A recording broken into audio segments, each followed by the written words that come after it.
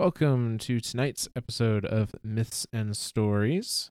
We don't have a guest announcer this evening, but we are going to be discussing the Vow of the Disciple raid tonight. We were lucky enough to have a wonderful group to attempt the day one. Unfortunately, day one turned into day 3 for us, but we did get it done. Now, we did get it done. Really, really fun experience. Loved everything about this raid, honestly. So we're gonna talk about it. We're gonna give kind of our general impressions as players, and then we're gonna get into some of the lore behind the raid armor and like who some of the characters are in the raid and why they're important to the universe. And they are important to the universe. Dude, this shit gets real tonight. I have been reading all these lore tabs all afternoon, and they genuinely frighten me. Like reading them is like unsettling. Like looking at the raid armor is unsettling to look at, and I think that's intended. And holy crap, it is creepy, and I love it, and it's awesome. So raid day, obviously launch day was a little rough.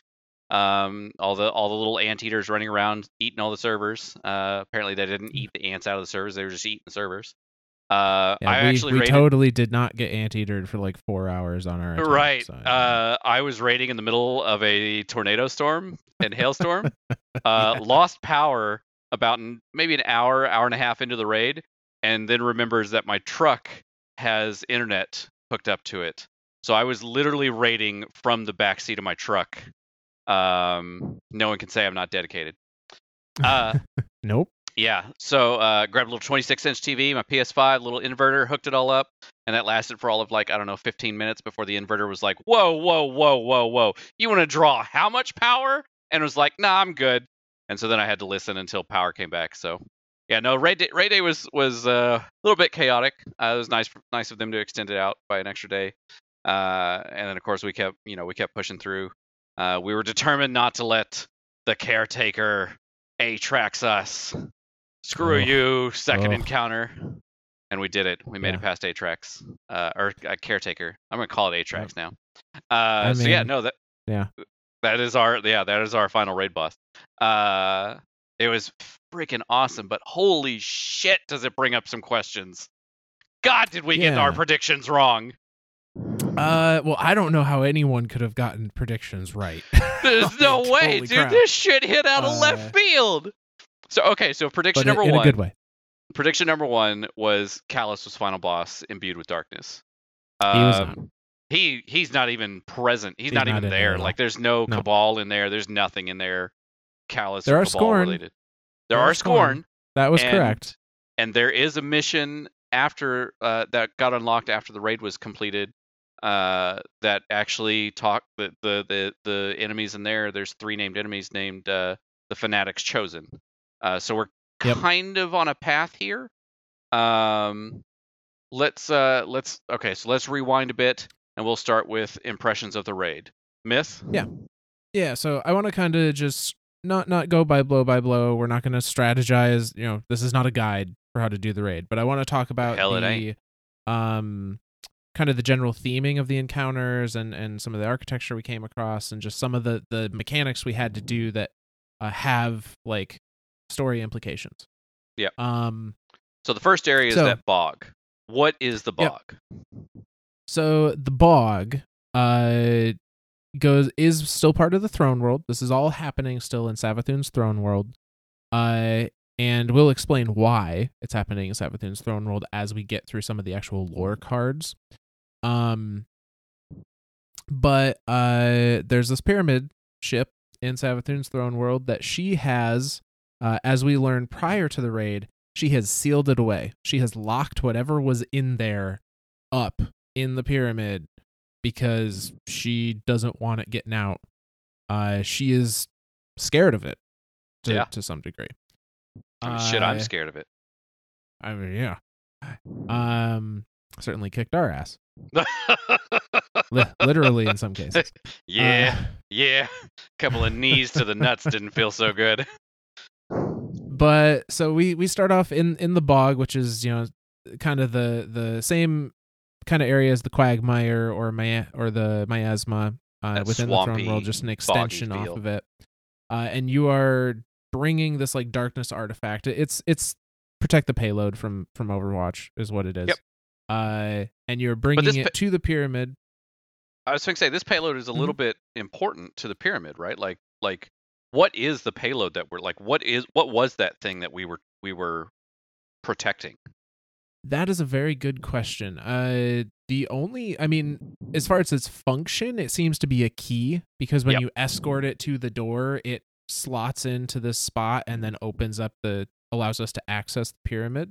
Which is just a super cool thing when you watch. Like, if you're sitting there riding it all the way to the end, and there's just this darkness thing, and it just, and you're just like, oh god, what just happened? And then you come out from that, and then like all the pyramid is doing that like shifting, like like all transformer like. Yeah, no, it's fucking amazing. It's pretty cool. It does bring up the question of how are we powering it? Because the things you're picking up during the encounter are called like knowledge, and it stacks and it gives you different white text. So I think it starts with like unknown knowledge, that's what it was. Then brimming, and then overwhelming, overflowing, I think. But so you're collecting knowledge, quote unquote, and like feeding it into this darkness artifact to propel it and then eventually open the pyramid, which does kind of play into like the whole darkness thing, right? Like the whole thing that we talked about with darkness before is the memory, right? Like darkness is tied to memories, and that we see that theme through the entire raid. But we're like already from the get-go, we are dealing with knowledge, with memories, with intel essentially, to get this thing moving and get this thing working. And then the structures that we're passing along the way, because like this whole time they're scoring everywhere, which is kind of to be expected. Like they're very darkness related. And then there's all these structures. What are these structures that we're passing? So the structures that we're going past, honestly, very much resemble ancient Earth culture structures, like Incan and Mayan. And I know nothing about these cultures. So if I get if I mix something up here, I don't mean to. Please don't kill us. But when I think of like the South American kind of like ancient cultures, I think Incan, Mayan, and kind of Aztec are the main three that are referenced the most. Very that staged pyramid looking thing. And now this time I can call them pyramids because they have 5 sides.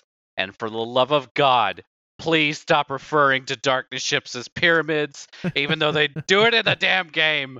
They are 4-sided. They are Okay, I'm over. Rant's over. Yeah. They're pyramids. Put the engineer back in the bag. Fucking pyramids. I don't know why it bugs the crap out of me, but every time they refer to one of the darkness ships as a pyramid, it's like, oh, just, do you not expect us to know what a tetrahedron is? Like, I get it, that's fine, whatever. Grumpy me is grumpy. Yeah. So we enter the ship, the tetrahedron ship. Thank you. And we are greeted by a very stark aesthetic, and I it's similar-ish to what we have seen in other I'm gonna call it pyramids from this point forward. Pyramid ships. Yeah, it's fine. I can live with it. Just so people know what I'm talking about. It's fine. I'm over it now. It's similar to other architecture we've seen in other like darkness ships and darkness areas, especially the communion mission from this season, where you enter the ship on Europa again. Yep. With all the cabal there that are trying to like kill the thing inside. Yeah. It's got a little bit of its own flair though. It's not exactly the same as the architecture you see elsewhere. Darkness architecture seems to be very like based on geometric pattern. Yeah, very much so. And you definitely see a lot of that, but like I said, it's with that like old ancient Southern American ruin kind of vibe to it. Absolutely. Uh, Very and sharp angles, very very exact mhm. lines, very nothing has any type of like what would you call There's that? no archways, there's no Yeah. slopes or rounded Very corners or yeah. anything. Very very straight lines everywhere. Yeah, no, that's definitely a common thing there. And what we see as we progress through is a lot of iconography all over the place. I hesitate to call them hieroglyphics, but that's really the vibe I got when we were first walking Yeah. through there. No, absolutely. Is it looks like, you know, like paintings from a long lost culture. Yeah. That Referencing we're looking at them, we're like, what the freak does this even like what is mhm, going on here? a lot of color, surprisingly, in those Yeah. paintings, which was kind of Yeah. cool.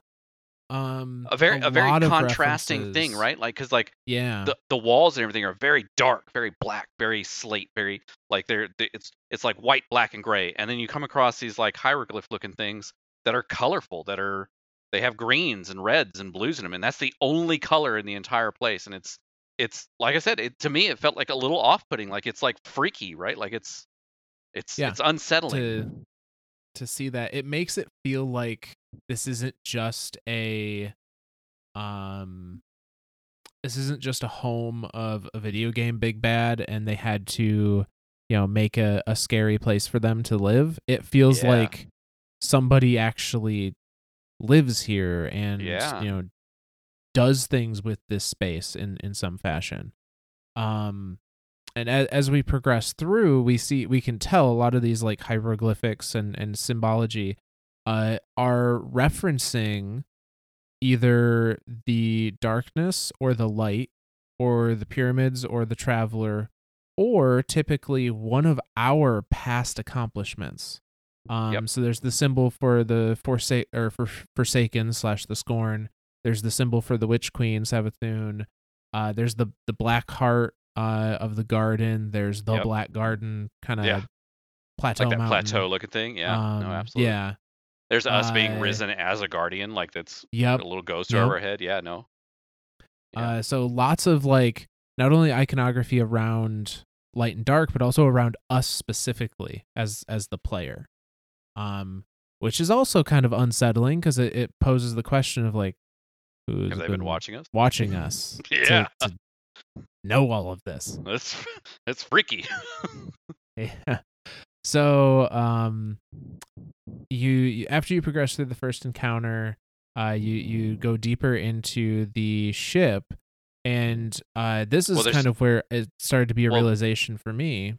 Well, before we dive into that, inside the first encounter room, there is a very important thing in there. Yes, there is. And actually, I think prior to that, even as you're progressing through, you see a bunch of kind of encased in amber or encased in glass of some sort, like the scientifically like bisected sections of hive worms. Yeah. And some of them are huge. Some like some you of them walk are, into them and like they are you use them as a doorway. Yeah. That first off was kind of like freaky to me to think like, oh my god.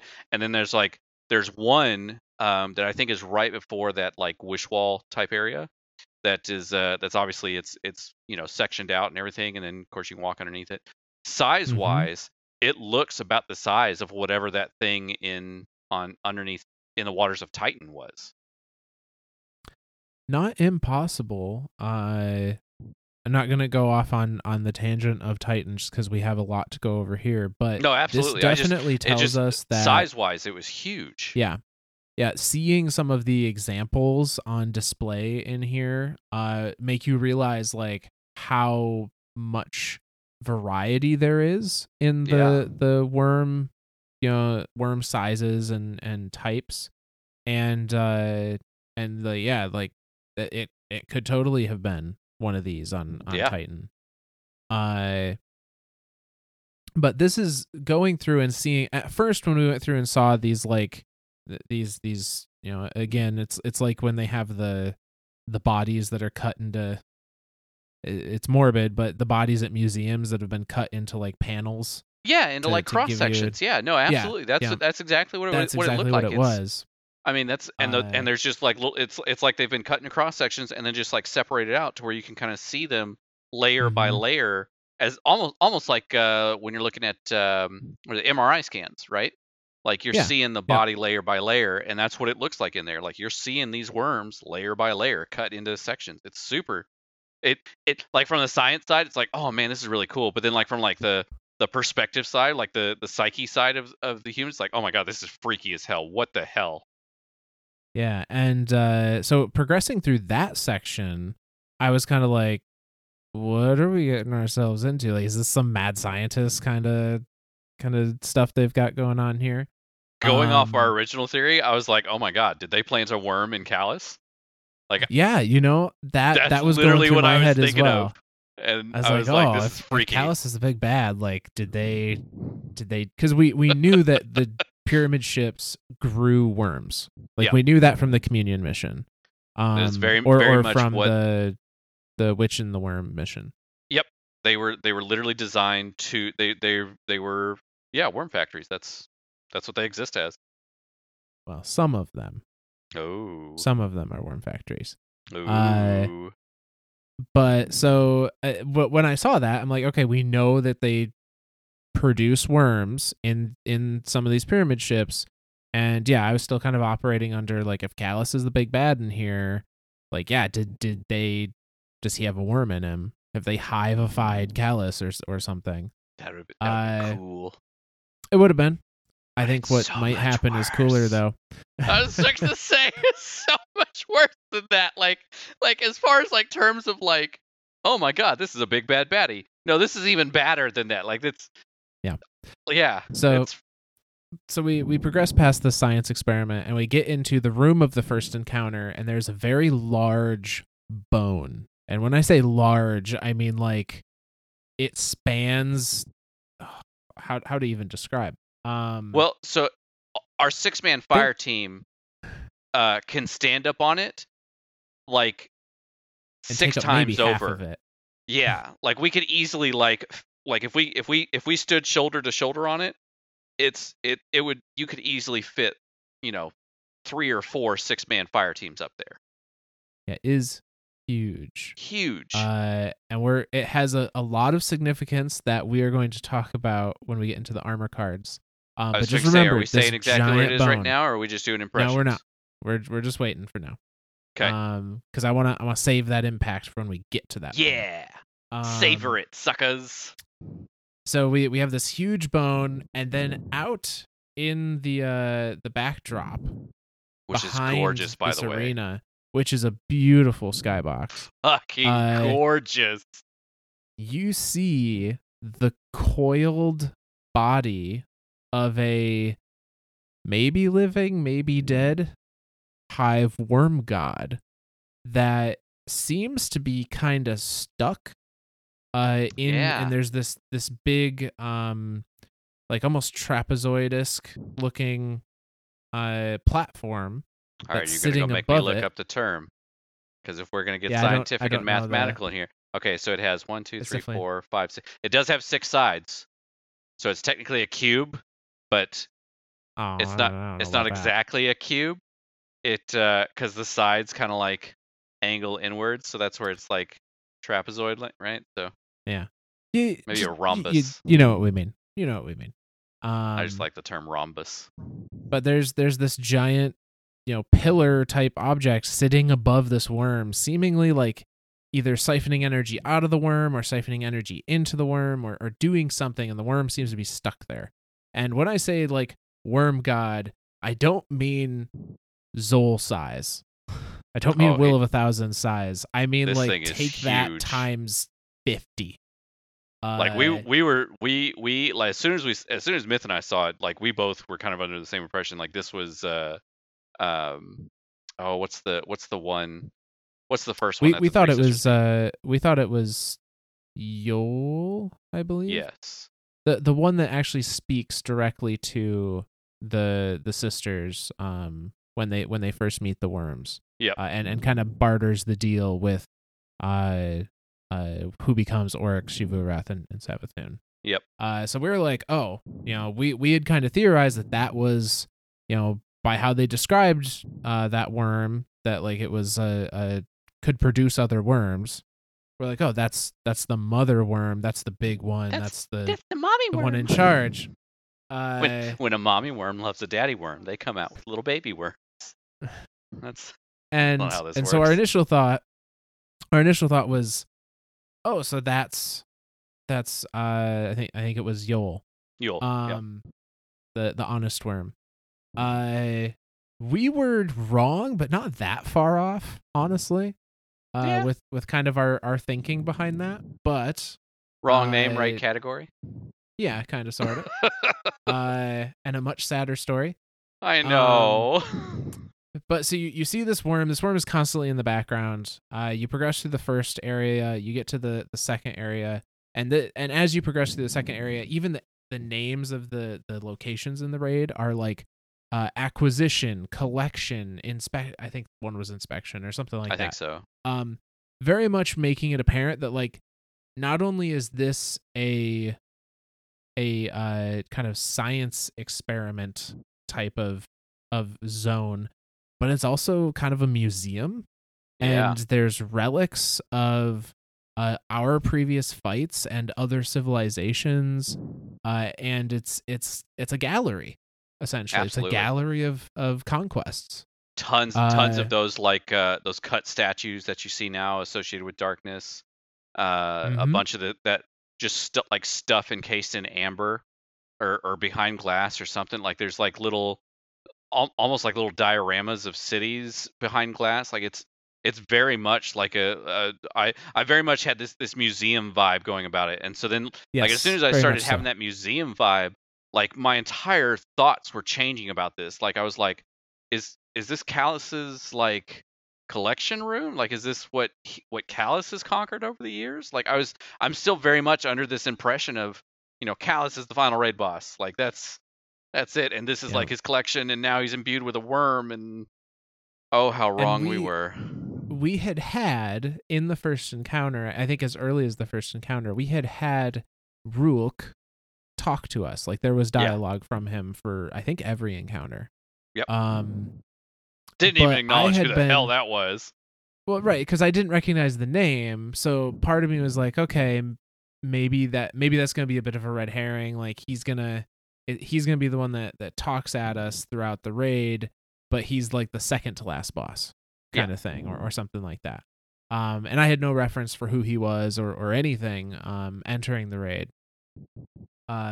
So I didn't have much reason to pay too close of attention to him at the time. So we come to the second encounter. The second encounter is the caretaker, which was the brick wall for our team, unfortunately. Oh my god! For the first day. That sucker. This is the first time. Well, I guess Atrax was kind of like a DPS check, but Atrax was also very mechanically heavy. Yeah. But this one was a hard, like an actual DPS check. Like when you start damage phases on him, the bar, like a section of the bar turns white, basically telling you must make it through this section of the bar, or you are not going to be able to beat him. And it was a very it was a very new experience for the typical Destiny player that sees this game as like a looter shooter, to be like, oh, we're just gonna pew pew pew pew pew until he's dead.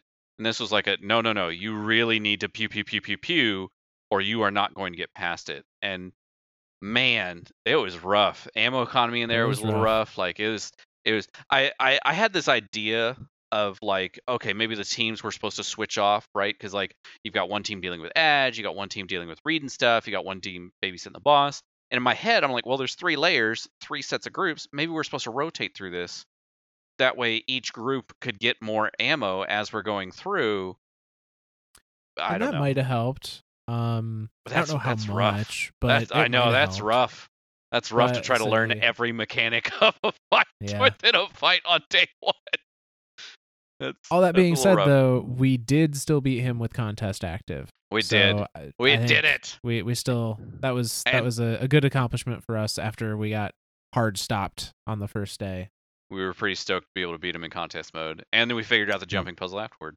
We figured out the help. jumping puzzle on our own. That was pretty how proud to of do us the there. third encounter on our And own how to without do the any third. help. Mm-hmm. So yeah, we felt pretty stoked about all those. But yeah, the caretaker. Who is? What is? How is? Where is? Yeah. So Caretaker, go. This is stated in the. Everyone asks who is caretaker. Nobody asks how is caretaker. So this is stated in the evidence board mission that you can do after the raid was completed for the first time.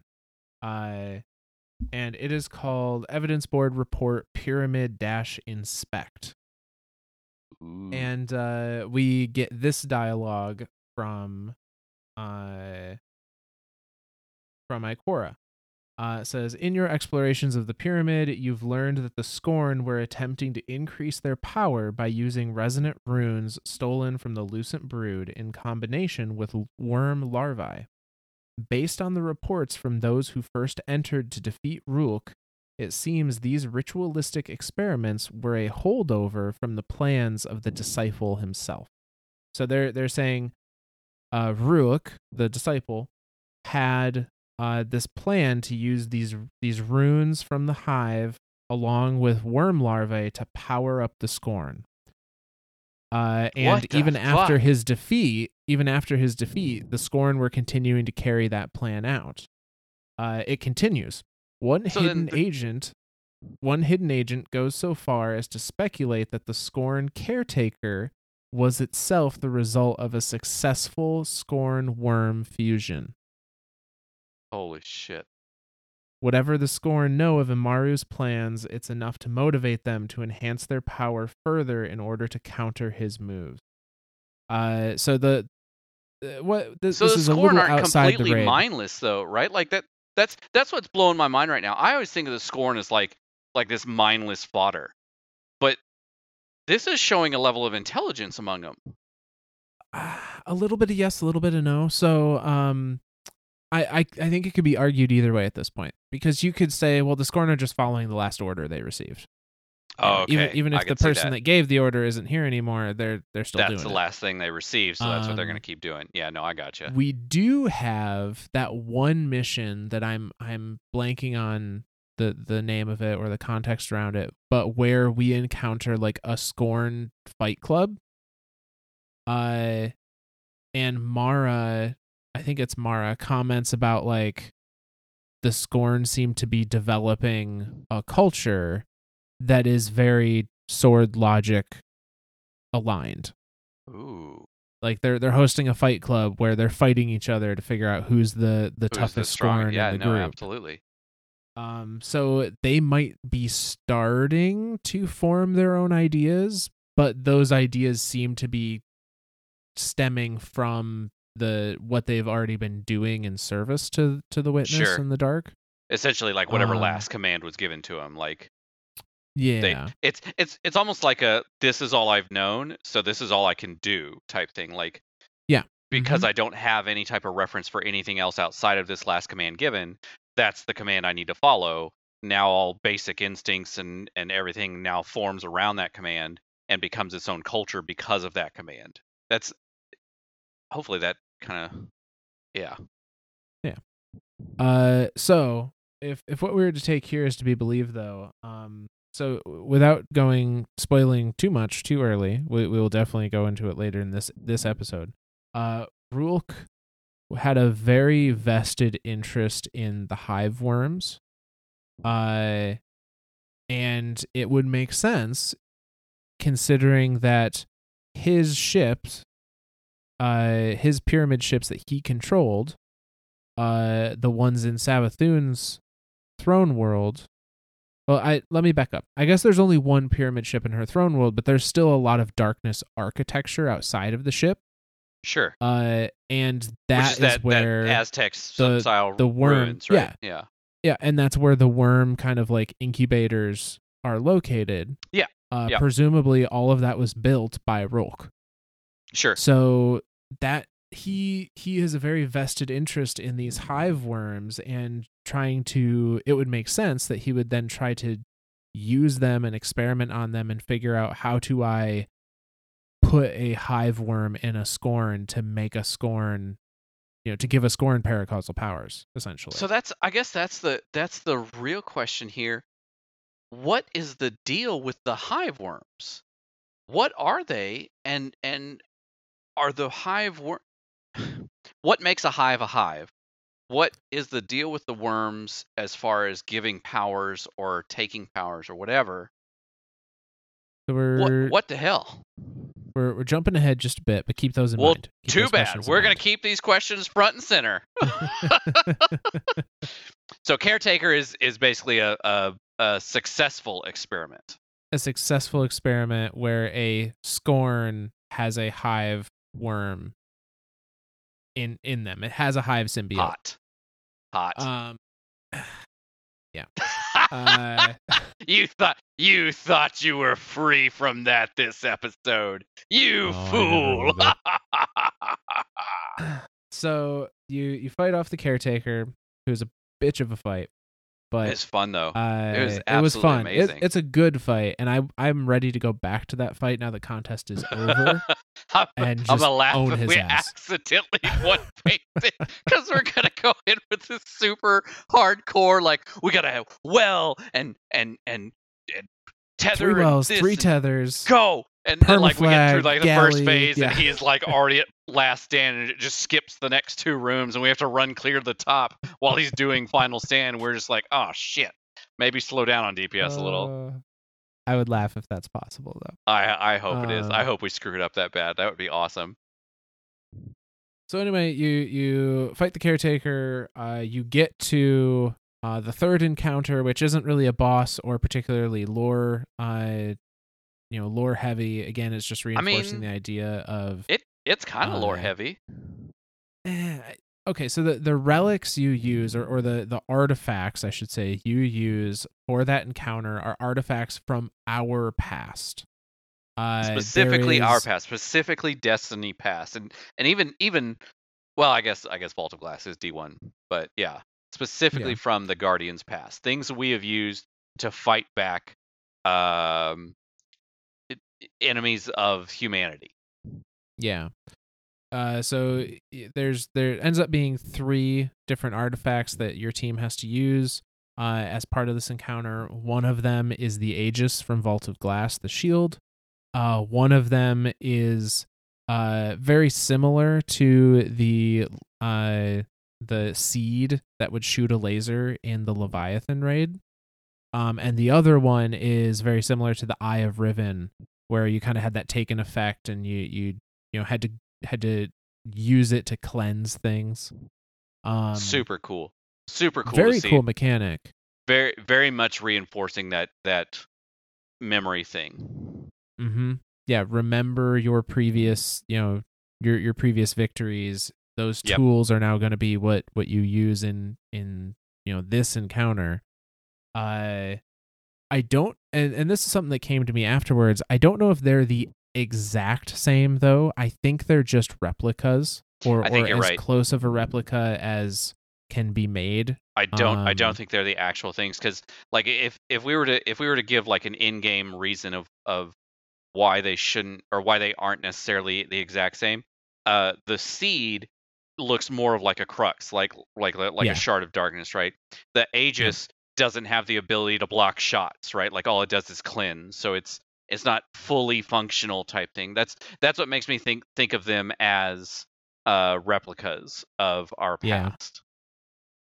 No, and I think that's accurate. But you get through that encounter, and there's another kind of jumping section where you're kind of scaling the walls of the inside of the pyramid ship, heading towards that floating monument that is still sitting above the worm god in the middle of the pyramid.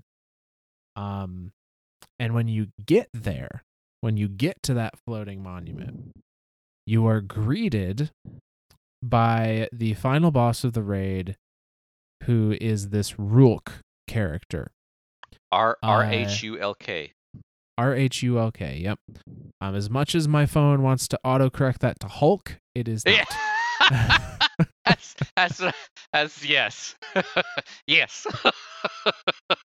Writing my notes for this tonight was extremely difficult because pain of in the that. ass. Do you mean to say Hulk? No, I get it. Marvel Universe owns everything. Thanks, Disney. Yeah. Thanks, Marvel. You're the best. This is something new. Yeah, this is something different. Add it to my dictionary, please. Yes. So I'm not gonna go over the fight with him as far as like the mechanics of it. But he is freaky looking. He is freaky. He is unlike anything we have seen in Destiny until now. And by this point in the time in the raid, like I've forgotten everything about Callus, and I'm just like, oh yeah, I have no fucking clue what's happening here. This is left field shit. Like I don't even know what to think. I don't know where to go with this info. Like by this time I am genuinely confused and like, what the hell is happening? Yeah, I get to the end. I'm expecting a Cabal Emperor. I've got this Slender Man looking fucker. What is going on? He was freaky, man. But like that freaky that like makes you want to go touch him. Like, ooh, what if he's like, what if he grants me powers or something? Like, I don't want to look at him. I can't look directly at him. But God, I keep looking at him and then I get freaked out by him. And he's got this glaive that he runs around with. Like, oh my God. Ah. He is, the design for Rook is so good. Fucking amazing. Everything about the actual like damage phase with him and getting him to the damage phase, and like you feel like you're kind of dueling this big bad that you are not going to win against unless you make all these stars align and pull open some up an fucking rabbit out of your butt. Yeah, no, it's like he feels like a big bad, and it's great. He just walks on air. Yeah. Oh my God, there's so many times where he accidentally like walks off the edge of the platform and he's just floating there. Staring at us, walking up to us all freaking like, ooh, what are you gonna do about it, bud? Sucks to suck, mofos. Yeah, no, it was not Atheon and me. Yeah. Grenade this, suckers. And then he comes over and freaking Suplon kicks you into freaking outer space. Oh my God. Yeah. So I guess I'm gonna go back a little bit. There is one thing that I think is lore relevant about the mechanics for fighting him. Okay. And that is that there's a very distinct decision, and we saw this elsewhere in the raid as well when we were looking through the symbols. There's a huge amount of symbols. I think it was like 16 or 18 symbols ridiculous. In the raid. It's ridiculous. It's 27, but yeah. Oh, even more. Yeah. Go fuck your little 16. That's cute. What's bad is like I was a reader for most of our runs, so I remember what we called all of them. I couldn't tell you how many of them there were. The crazy thing is, they went right out. We didn't even notice this going in the front door. They are all already named. Yeah. And now knowing that, I can't get our names of them out of my head, so I keep calling them the names that we came up with them, knowing now that they are wrong. Like they have actual names. Wrong. They're not wrong. Better. Exactly. Right. Like that's. So, the mechanic, and like I said, we see this elsewhere. The symbols. There are 4 symbols in particular that are very intentionally separated from each other. And those symbols are the Traveler, the Pyramid, Light, and Dark. Now, under normal circumstances, you would think, and we even messed up our callouts because of this, we associate the Traveler with light to the point where like we were calling that symbol light until we saw the actual light symbol. And realized that there was a symbol for light. Yeah, same thing with the Pyramid and the Dark. And why I want to draw attention to this is that in the final fight with Rolk, part of the mechanic is you have to activate these pillars. There are only 4 pillars in the final DPS area, and those pillars are Traveler, Pyramid, Light, and Dark. And Traveler and Pyramid are on one side, and Light and Dark are on the other. Yep.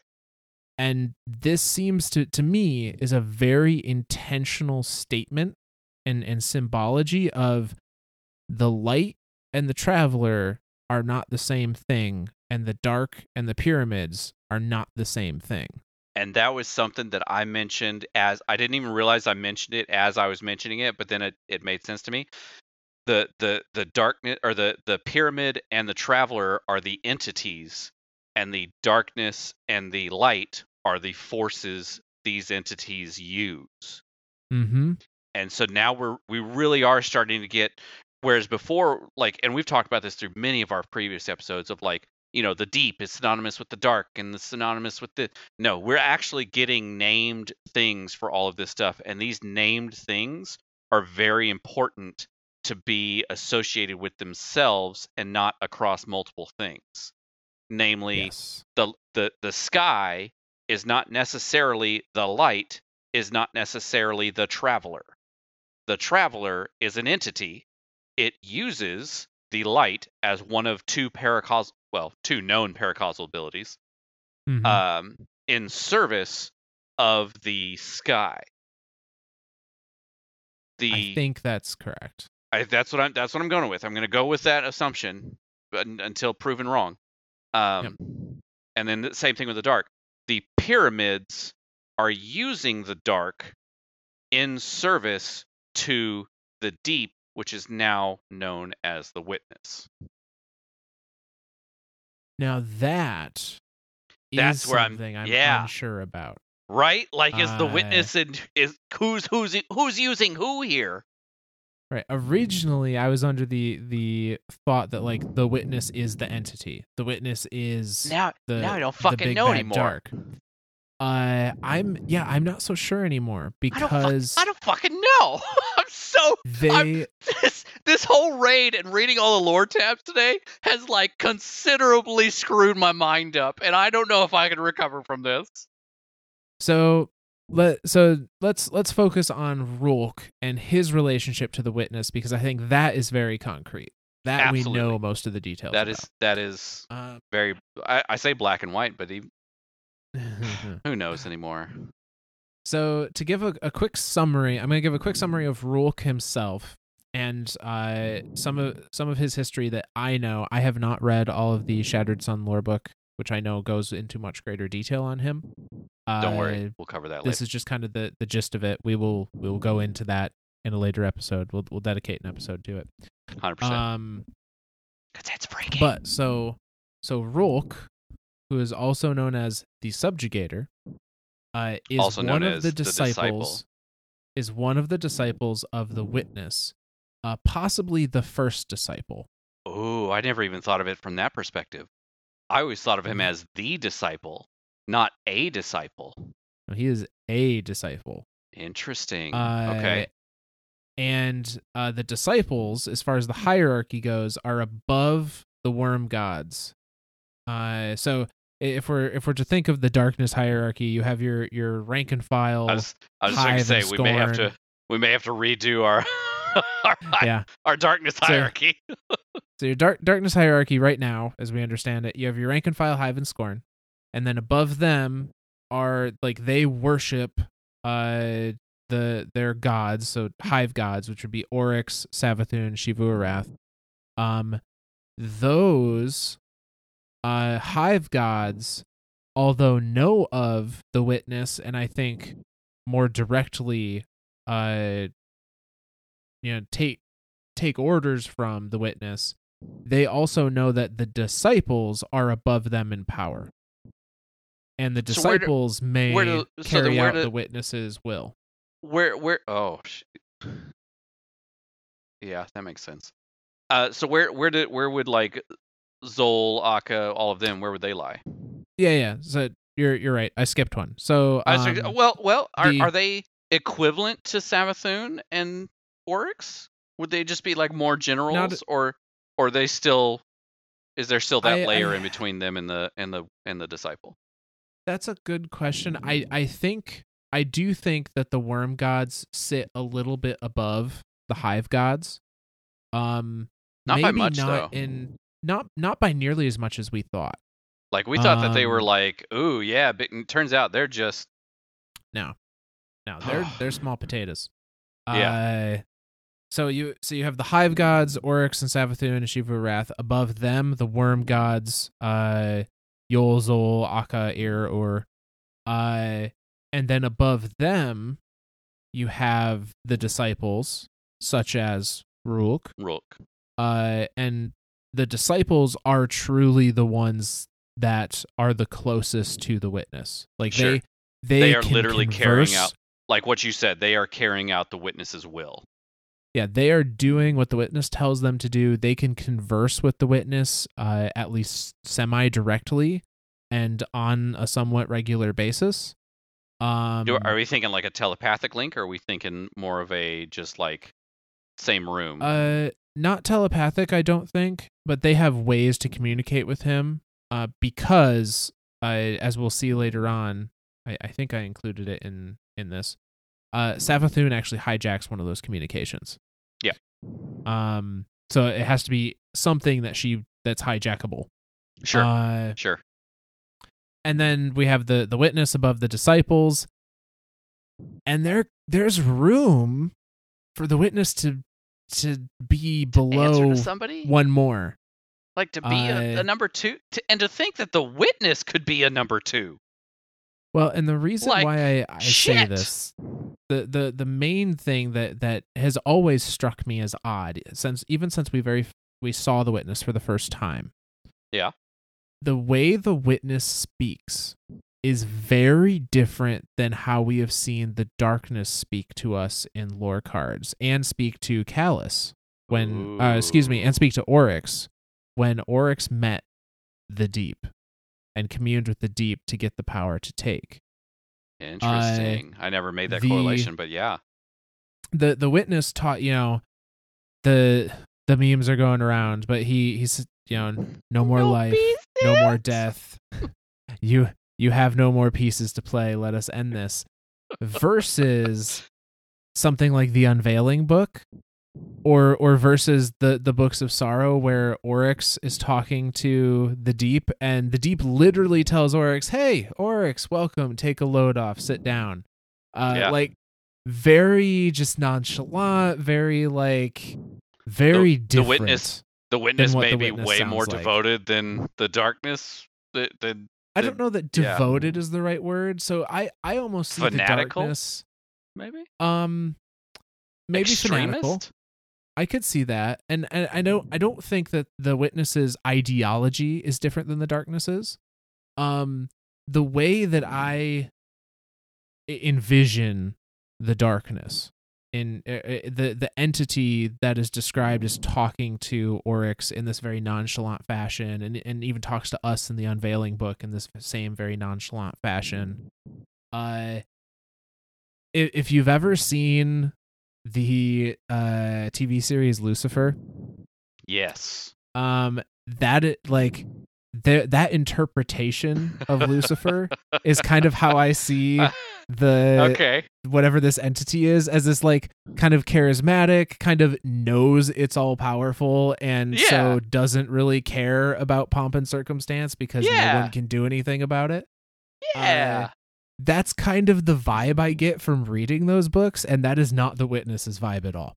No, the Witness very much has this creepy domination, I will rule all of you, and I will make not even rule all of you, I will free all of you. That we are your salvation. That's the freaky part. I'm not sure. I think if they retcon things a little bit and are like, yeah, that was all the Witness and he is the big bad, I'm not gonna be upset about it. Right. But it seems like a strange change. I mean, you never know. Maybe. Okay, so narratives so follow evolve, this theory. So that's exactly. Narratives evolve, research changes, right? Maybe with Oryx, he truly thought that, this is it. I've found something to carry out the will, and this is going to be a thing. And then when Oryx died, he was like, shit. Well, I don't think that's the case. You don't think so? Okay. No, we have some pretty direct evidence to suggest that's not the case. Oh, yes, from the current lore stuff. Yeah, from the current lore stuff. So, anyway, not to get too off track here, but we never get off track in here. Rulk the disciple sits as close to the witness as anyone can, as far as right hand man, basically. Right hand man, potentially his very first disciple. Alexander Hamilton style. Yeah, this will not be a musical episode. So you want to fight for your land back? I need my right hand man back. Hashtag please sponsor us, Disney. That Disney money. Lin-Manuel, I absolutely love you and adore you, and Encanto is awesome. Okay, all right. Got that off my chest. Thank yous happen at the end. Oh, that's right. That's right.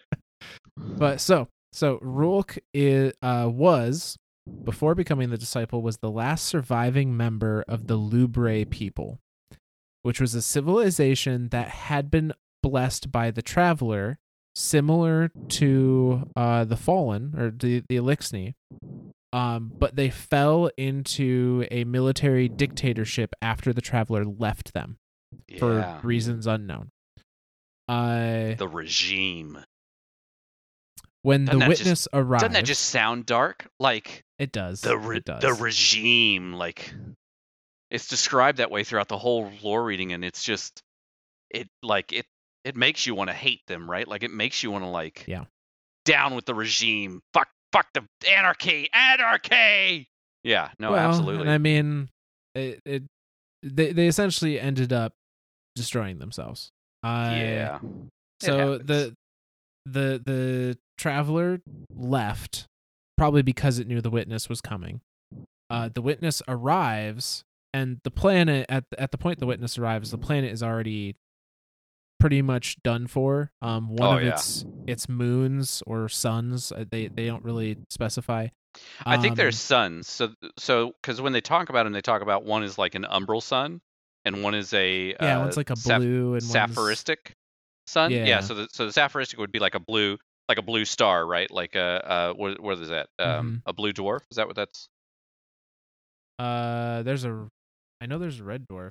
Blue dwarf might also be a thing though. Is that what I'm thinking of? For some reason, that's what making me think of. And then the umbral sun, which is dwarf. So, and then the umbral sun is essentially a black hole. Maybe. That's what I think of it as, right? Right? Like because they talk about it as the umbral sun, which would be like the darkened sun, like, and anything that would have that size to it in the sky that would also give off a dark light would be either a dead star or a dying star. Like something that's gone supernova, or maybe a supernova star that hasn't black holed yet or something, maybe a neutron star or something, right? Yeah, regardless, their son, one of their sons, which it sounds like they were drawing power from, in their push towards this military dictatorship, essentially ends up breaking their son in half. Fractures it. When we think of it from a scientific standpoint, because me, I love looking at the science side of this. Mm-hmm. The sun is just a giant ball of energy, right?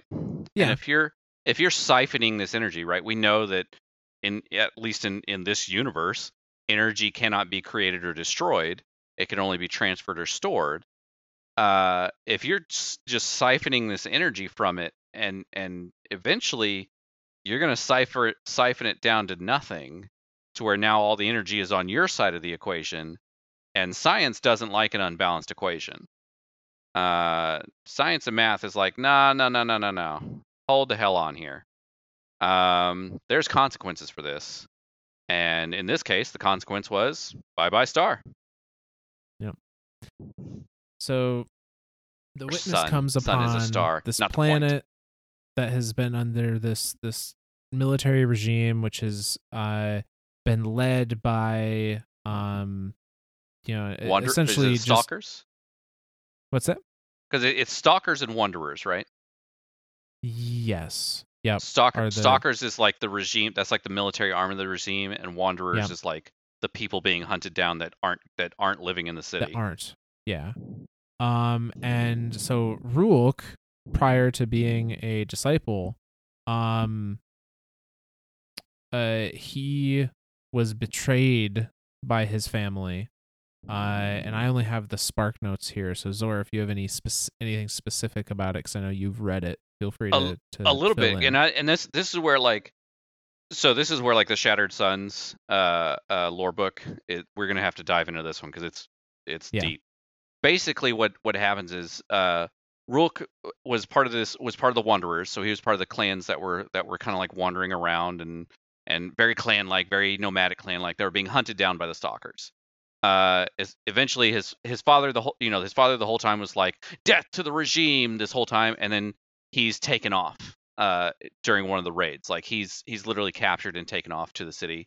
They don't see him for a very long time, and then when he does finally meet up with him again, he's wearing regime clothes, and now he's fully regimed up, and he's just like, yeah, no, regime not so bad, it's whatever, come fight by my side, be my right hand man. And Rulk is like, fuck that, and kind of goes nuts, and he has like starts an existential murdering crisis. Everyone. It doesn't matter, woman, man, child, uncle, father, mother, sister, brother. He murders everyone. Yeah, he has a psychotic break, essentially. He literally murders in the worst way. entire Lubre people. Mm-hmm. Although they were on the path to do it to themselves. Right, like they were on the moon. The sun was already going to blow up, and it was already going to supernova, and the planet was going to die anyway. But there's like this abyss, right? There's this very dark garden somewhere near the city that he's thrust into, and he has his glaive that he started off calling it Relic Sword, which is his father's name was Relics, and so that's what he had named it. And then after this like existential crisis, he renames it Relic Spade. And so that's the, like, when you're in the fight, that's the glaive that's on his back. Like anyone who's actually done the fight, the glaive that you shoot, the name of that glaive is Relic's Bane, later to become known as Lubrea's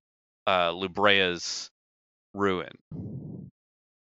Yep. Which is the actual glaive that you get from the raid.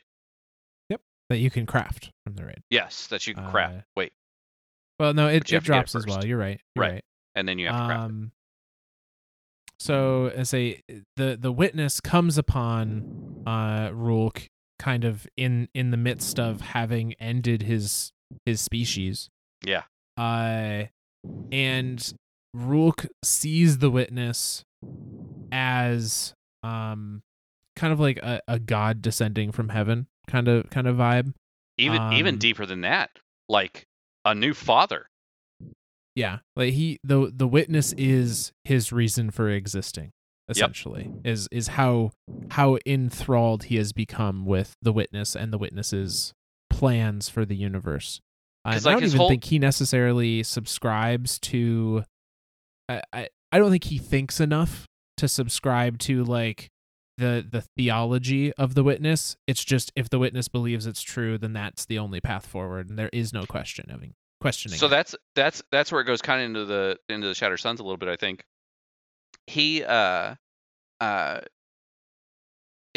there's a few scenes in there that get described of Rulk as he's kind of evolving through this crisis of identity, and one of them, a constant theme in there is like, what does it even matter?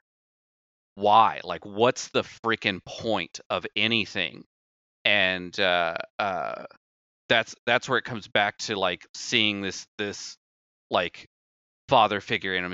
He's finally giving him purpose. He's finally giving him direction. Mm-hmm. And so that's where like the witness to Rulk is very much that direction giver, the father figure, the god, of the new world order type thing. Like it's man.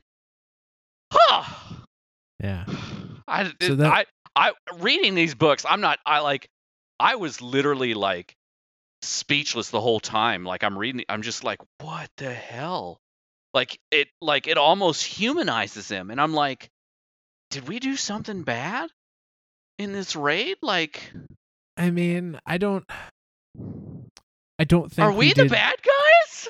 I don't think we're the baddies in this case, but I do think that they have done this very well over the last, probably year and a half now, about making sure that our enemies are not just black and white. There is no good or bad anymore. Everything is a shade of gray. Everything has motivations, and they're motivations that we can at least understand, even if we don't agree with. It's fucking mind blowing. Like it's so funny too, because like if we think of it in other medium, right? Like the other clear, I mean, the very obvious similarity would be Thanos, right? Like Thanos did what he did because he thought he was saving the universe, and it's like technically he's not wrong, right? Like, because resources are a finite thing, and just like energy, it can only be transferred, it can't be destroyed or created or anything like that. Like, since there is a finite amount of something, you're eventually going to run out of it, and to stop that, the universe has to almost correct itself, right? And all Thanos wanted to do was speed up that correction process. And it's this really weird feeling, right? To look at these things as no longer black and white, as this very relatable thing. Like, okay, if it was me on this end, like if I was slowly losing my mind because my family was like, oh, down with the regime, and then I turn around and now they're part of the regime. Like, what is happening here? Like, for years I've grown up thinking, oh, fuck the regime, they're bad, screw them. And then, come find out later, oh yeah, they're not so bad. They live in the life of luxury. Like they're really well off. The city's super nice. Like, we don't have to wander around waiting for death every night. Like, because the planet, the Lubrea planet, is very much described as like this very hostile place. Like, obviously the militaristic side of it makes it even more hostile, right? So you have the stalkers that are literally wandering around during the day killing everyone, and then at night there are things that essentially, there's things that go bump in the night that are killing everyone. They're killing everyone that isn't killed by the stalkers, that don't live in the city. They talk about fauna that can flatten itself so thinly that you don't even know it's there until your skin has been ripped from your bones and your guts and flesh are nothing but pustule bits about you. Like, it's super graphic too. Like, it's yeah. That's one way to get around a T rating. If it's all in the just text, then it doesn't affect the rating. It doesn't matter. But yeah, no, it's dark. Like, all of these lore readings are very dark, and like, yeah. So that is how the disciple, the subjugator, Rulk kind of comes to be. Yeah, he is literally the last of his species. Broken and strong, obviously strong enough to do all of this. And very the witness appears to him. Light. Yeah, the witness appears to him and chooses him to be his disciple, and gives him purpose, essentially. And then what Rulk goes on to do in service of the witness is described in the lore cards of the 3 armor sets, one for each class, that you can get in the raid. Armor sets are freaking freaky. They're freaky, and they're off-putting, and they're super cool. Like, the Warlock helm has like these moving bits on it that are like woo woo woo woo, and then like the Bond is like, yeah, and then like the Bond is like always doing this sine wave type motion, and then like, did you see the Hunter cloak where it's like this like from the front, down the spine of it has got that fucking shit on it, like, what the hell, man? And then you look at it from the front, it's very much this like ruler Vazad is just a badass, yeah. And then like the Titan face, and it's just like nom nom nom nom nom nom nom. It's super freaky. Like, everything about this armor is freaky, but super cool too. Like, it's really neat. Except the Warlock chest piece, because it looks like a diaper. Exactly. That's the one. Myth and I are in agreements with this. For once, the Warlock robes look like crap. Yeah. Not bad crap. It's a shame. To the artist and people that designed it, thank you. But yeah, no. maybe not give us such wide hips. Like, I mean, I know these hips don't lie, but Jesus, man, I like me some thick boys, but that's whatever.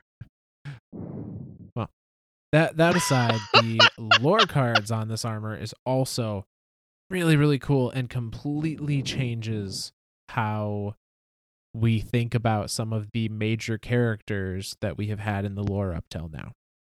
So I'm going to go through these chronologically, as far the lore cards chronologically to the deeds Rook did. Yeah. So we're going to start with the Titan armor, then the Hunter, and then finish with the Warlock. And then we're also going to talk about the Sparrow and the Ghost Shell. And what about the legendary glaives and the legendary pulse? So yeah, I didn't read those, did you? I did not bring those up as I was going through everything today. That's okay. So I'll have to rely on you for that. Not the exotic glaives, you mean, but yes, the legendary one. Okay. The exotic glaives. Each class has its own lore entry. This is true, but those don't cover Rook specifically. I don't think so. I recall correctly, those are more Savathûn based. Yeah.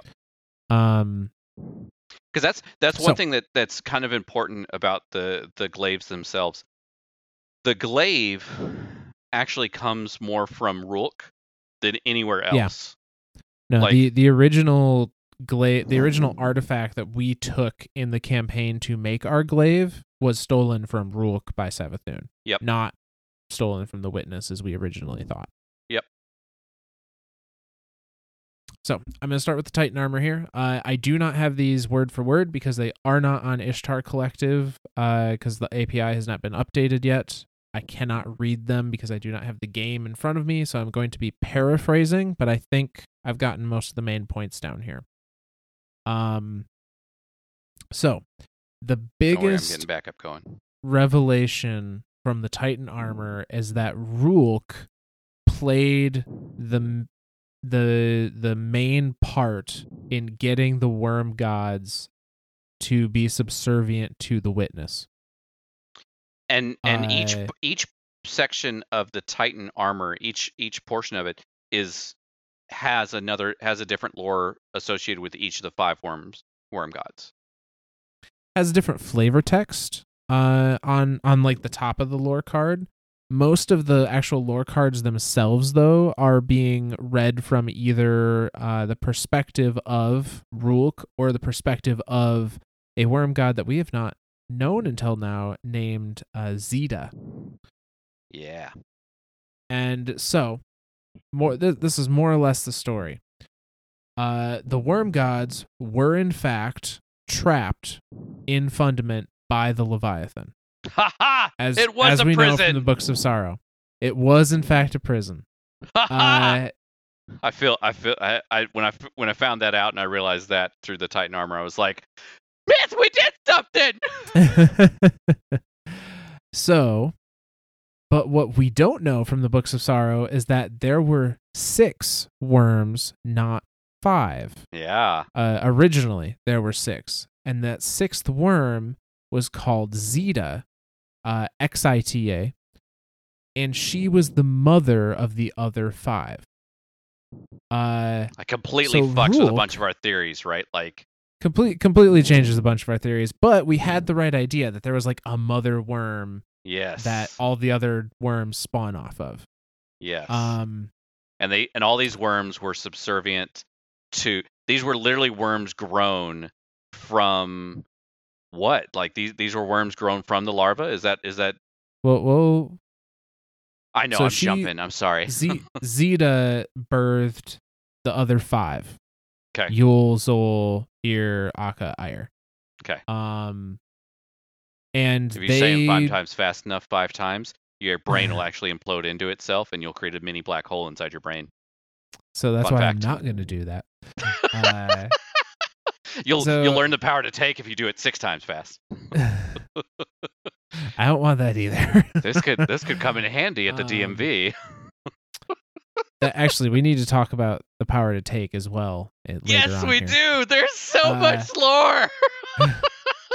So Rook comes to Fundament under orders from the Witness. Correct. Because the Witness knows that the traveler has its eyes on the krill. Yep. And we know this. To, we know for a fact that the krill were the next in line by way of the Yes. campaign. Like we talked about in the campaign, that is something that is revealed. The worms lied to the sisters, started the idea of this god wave that in I don't think ever happened. Maybe the syzygy happened because the syzygy is just lining up the moons, but I don't think the god wave itself ever happened. Yeah, I don't know if the god wave itself ever happened. The worms didn't even come up with that lie. Yeah.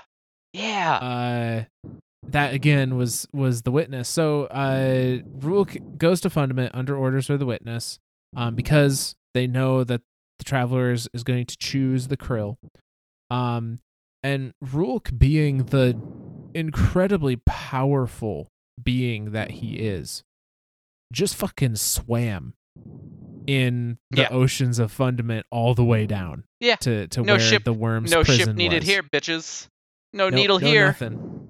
Similar to the Hive sisters that would come later, the Leviathan, who is the kind of gatekeeper, the guardian of this prison for the worms, turn back from the deep.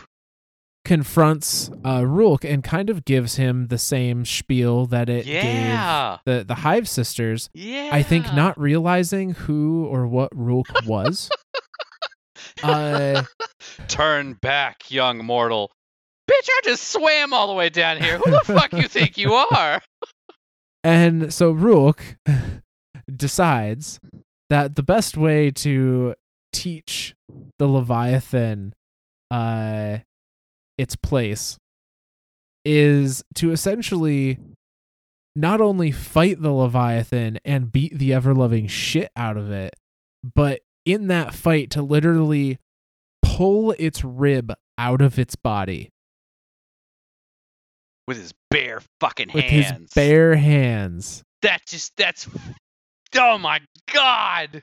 And so that's the bone that we see at the beginning of the raid. That's the bone you see in the raid. Freaking Leviathan rib bone. Like, holy shit! Ah! So sorry, having a little bit of a moment. So he is thoroughly might be hashtag Team Rulk here for a little bit. Just that's fine. So he has thoroughly humiliated and gravely injured the Leviathan, who decides to leave him the fuck alone after that. Yeah. Leviathan's like, nah, brah, I'm good. You do what you want, man. I don't even care anymore. So Rulk now takes this bone, this rib bone that he has ripped out of the Leviathan, and continues down to the prison where the worms are held. And the worms at first, or Zeta, I should say, at first tries to put on some of the pomp and circumstance, and like, how do you stand before us? And we have we are mighty, and essentially is trying to use what we learn. The worm gods have a level of like mind control abilities. They have a level of like the Ahamkara. Well, I've got more on that. I've got lots more on that, actually. Disciple mine.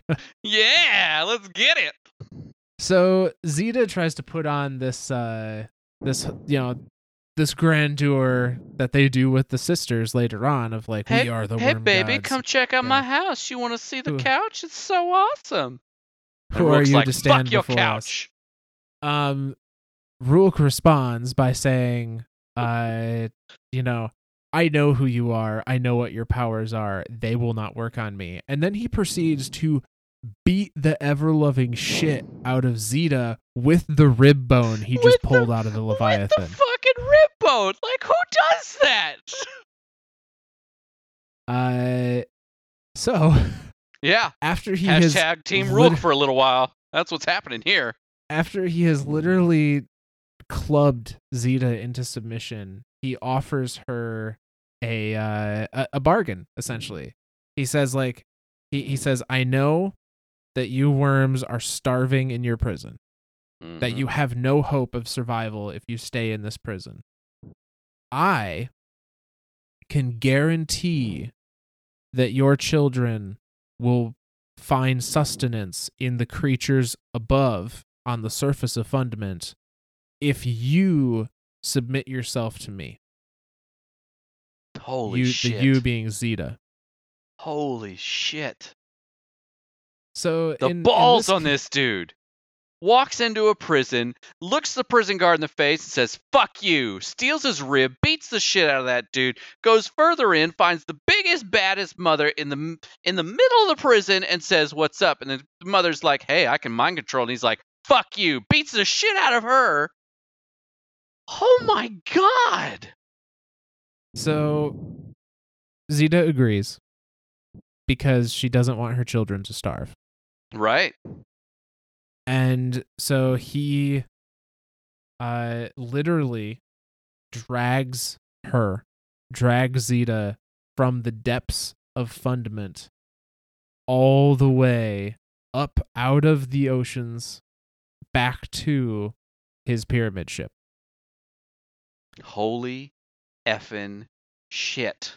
And when you get in there, when you play the story mission or happen to get through the raid and see the sheer size of this worm, because that is Zeta, that is in the middle of the pyramid ship, it is unimaginable. That's a huge bitch.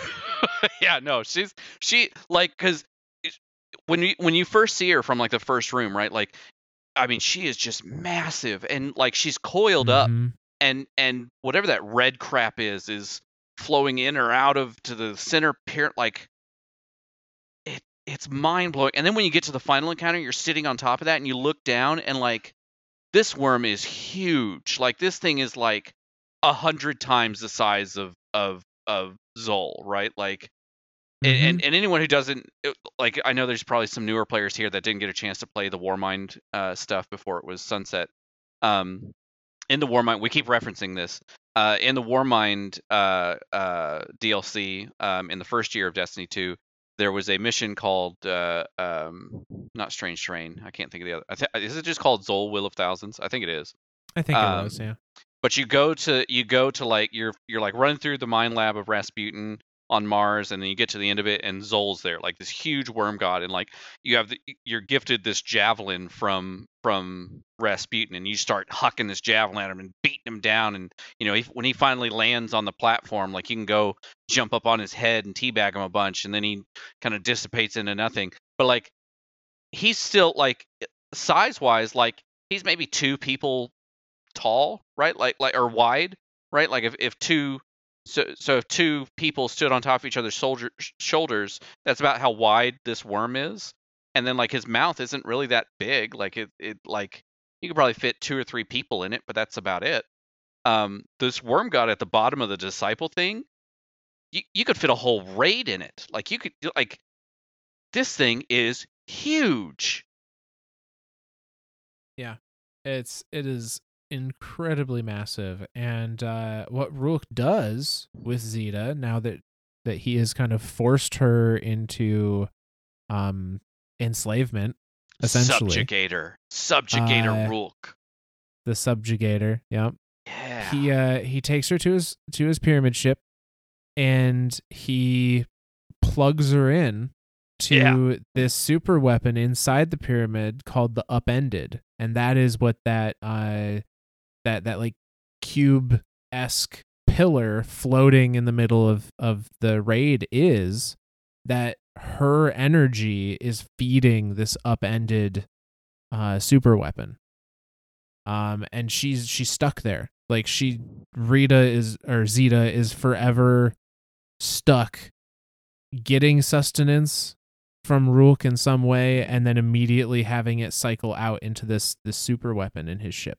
So I'm curious. Here's when you say it that way, I don't know why I didn't interpret it that way, but now that you're saying it that way, I'm curious if that's part of the power the power chain, right? Like, maybe the worm gods are somehow feeding her through through their larvae, right? That were given to the sisters, who then have their hive down the line, their knights, their acolytes, their thralls, feed them, right? So like, tribute going up the chain, Yeah, until eventually reaching the 5 worm Zeta. gods, which would then eventually all go to Zeta as like the pinnacle of the pyramid. That may very well be how it's working. All that this would to make a lot feed of this sense. upending weapon. What the fuck is the upending? Like, I know I'm cursing a lot this episode, but holy crap, my brain has imploded from reading all this stuff. Like, I have no idea where to go with any of this. What the heck is the upending? So the upended, as far as I can tell, we don't have any good concrete anything. But it's a super weapon. It's like a it super has the weapon. ability. It has the ability to destroy not planets, but like entire realms. Like reality. If Rulk were to fire the upended, which he tries to do in the raid, it would destroy the entire ascendant plane, from my understanding. Because it's trapped within Savathun's Because it's trapped throne within Savathun's throne world. Oh, that's the key there. That's why Savathun locked him in there. Okay, all right. Go ahead. That just made a ton of sense there. So if he ever does fire this weapon, the only thing he's ever unmaking is the Ascendant Plane, and then and not even the Ascendant Plane. He's only unmaking Savathun's throne world. In which case, who the hell cares? Savathun just make another one. He's unmaking at least Savathun's throne world. It's implied, based on what I was reading, it wouldn't stop at her throne world. It would be the entirety of the Ascendant Plane and every throne world in it. Oh my god.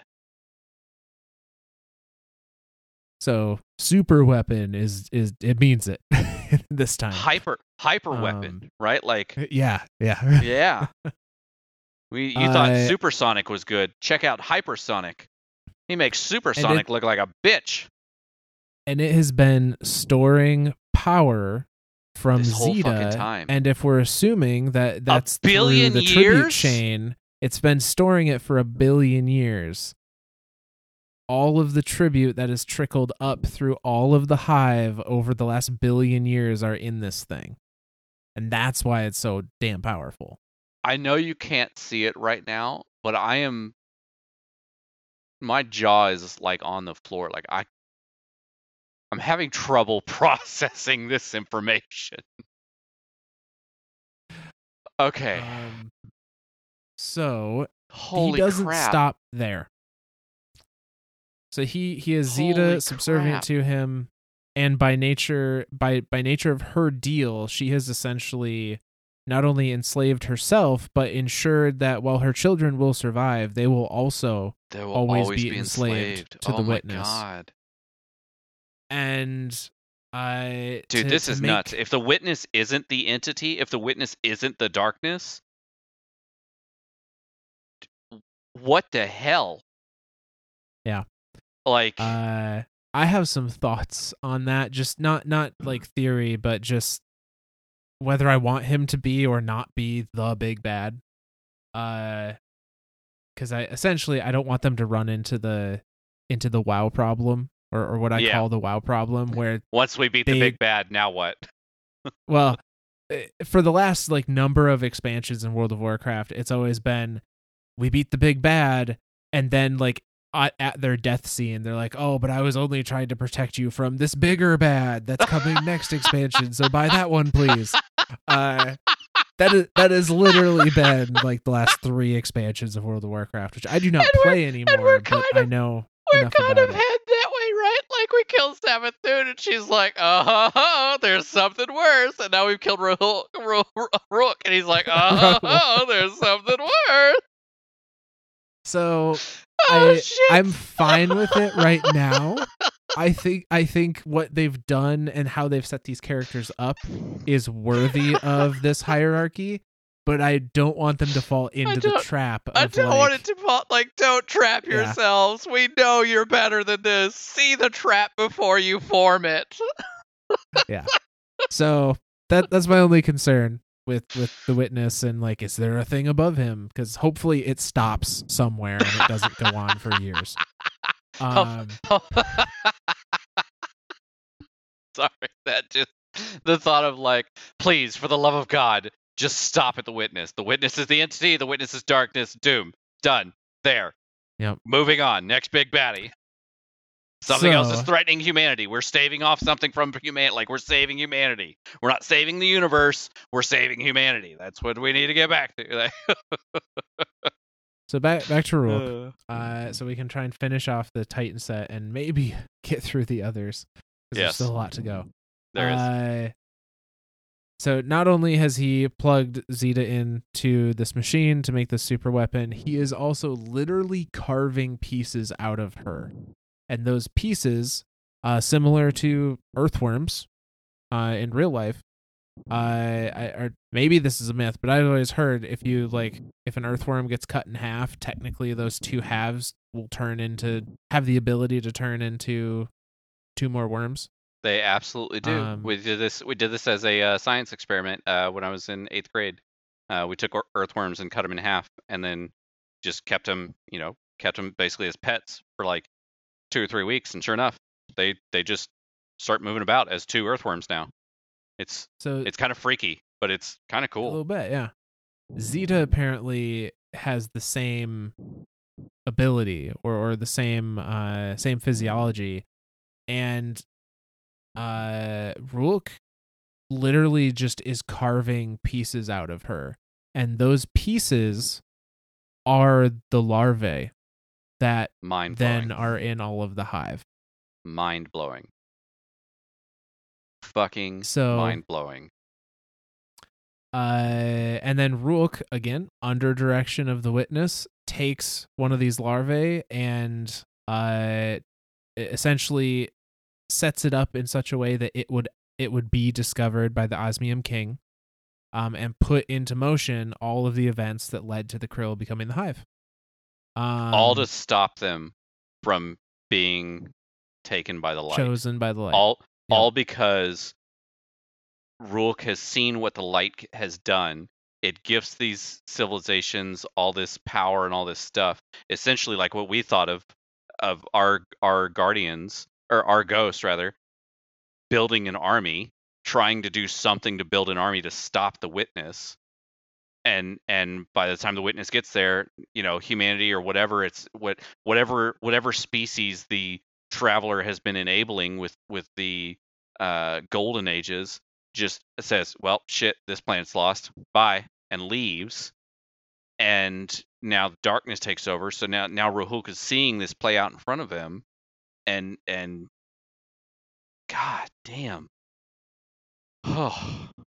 So the next bit of lore I want to go over is the hunter armor. Yes. And the void. This is a little different, but it explains a lot. Potentially explains a lot. So in this lore, the witness has told Rourke to infiltrate a species named the aspids, and over time to turn them into something that could be used by the deep. And he tells Rourke, apparently, Rourke normally when he goes to like invade or deal with a species or a planet or something, he comes in guns blazing. Yeah. He's referred to, one of his other titles is the Wrath. Yep. The Witness's Wrath, which, correlation to the Queen's Wrath, I don't think is coincidental. Oh, shit.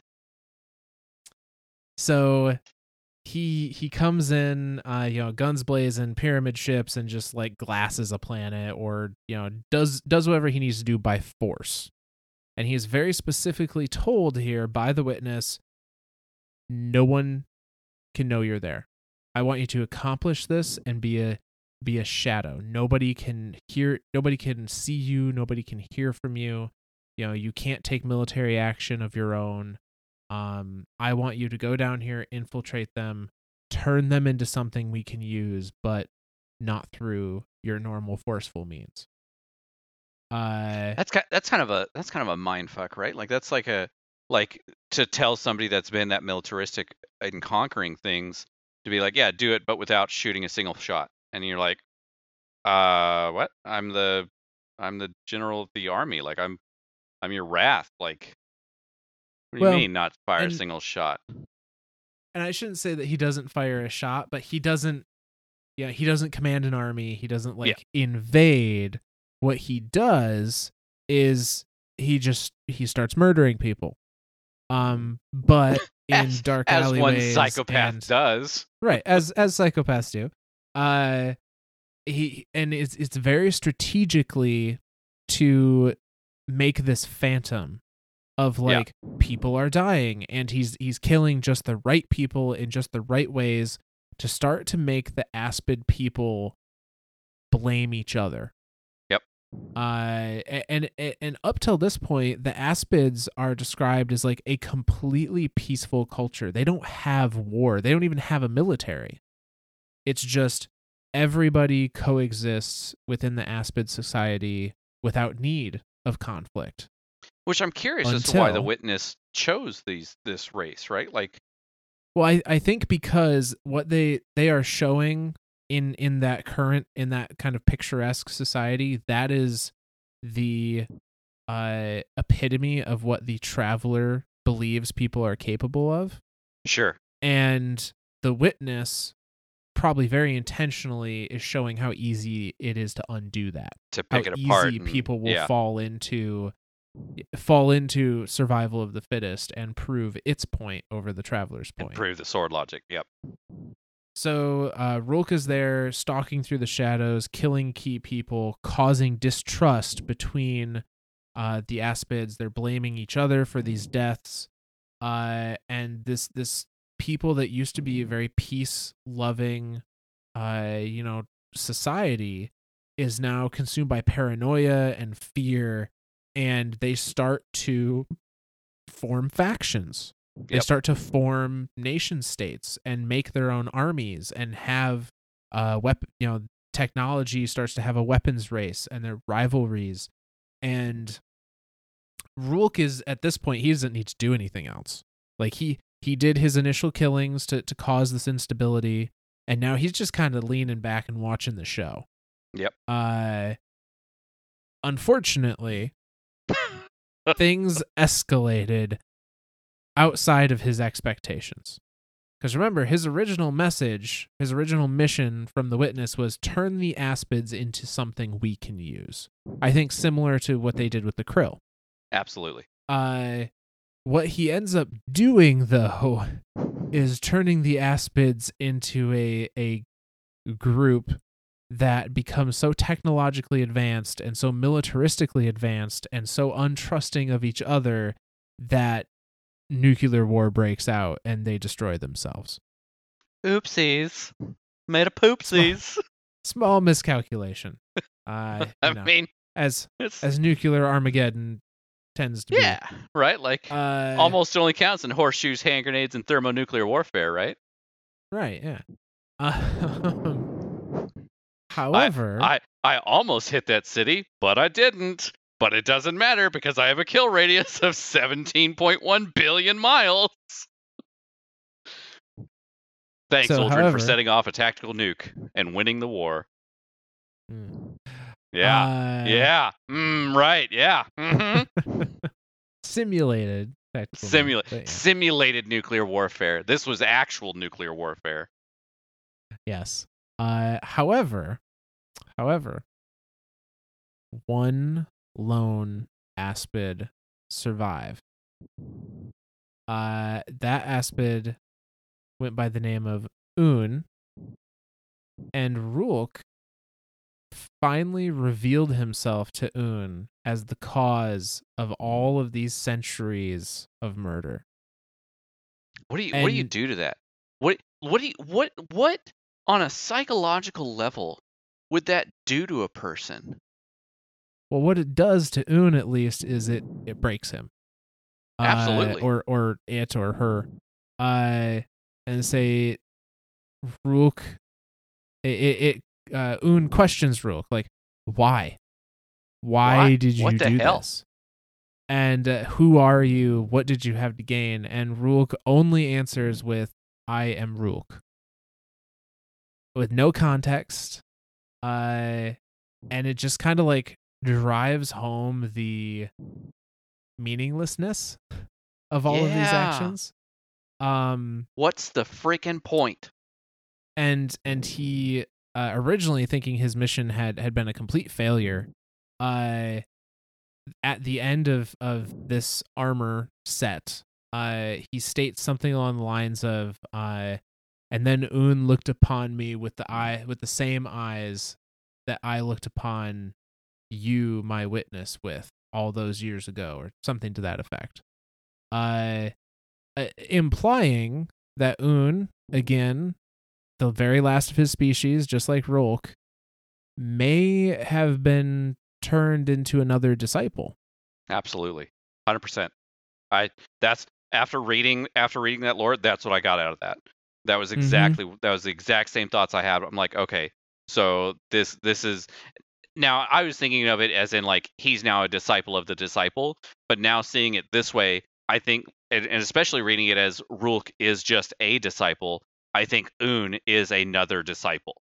I think these are just multiple disciples that are, and it's curious to me. So, oh my God, what if that's what happened to Lubre? So, I have a sneaking suspicion. I'm gonna talk about disciples. After we get through the warlock armor, because that has some important bits that will also lead into that discussion. Oddly enough, the warlock armor was the one I understood the most. Right? Like why? Why? Do all the hunters understand the hunter lore from their own gear? No, they don't. They go, how does this work in PvP? No? Okay, I don't give a shit. Like, all right. Does it help me jump real high? No, I don't care. No, don't give a shit. I saw a meme today. You might have posted it. Somebody might have posted it in one of the chats.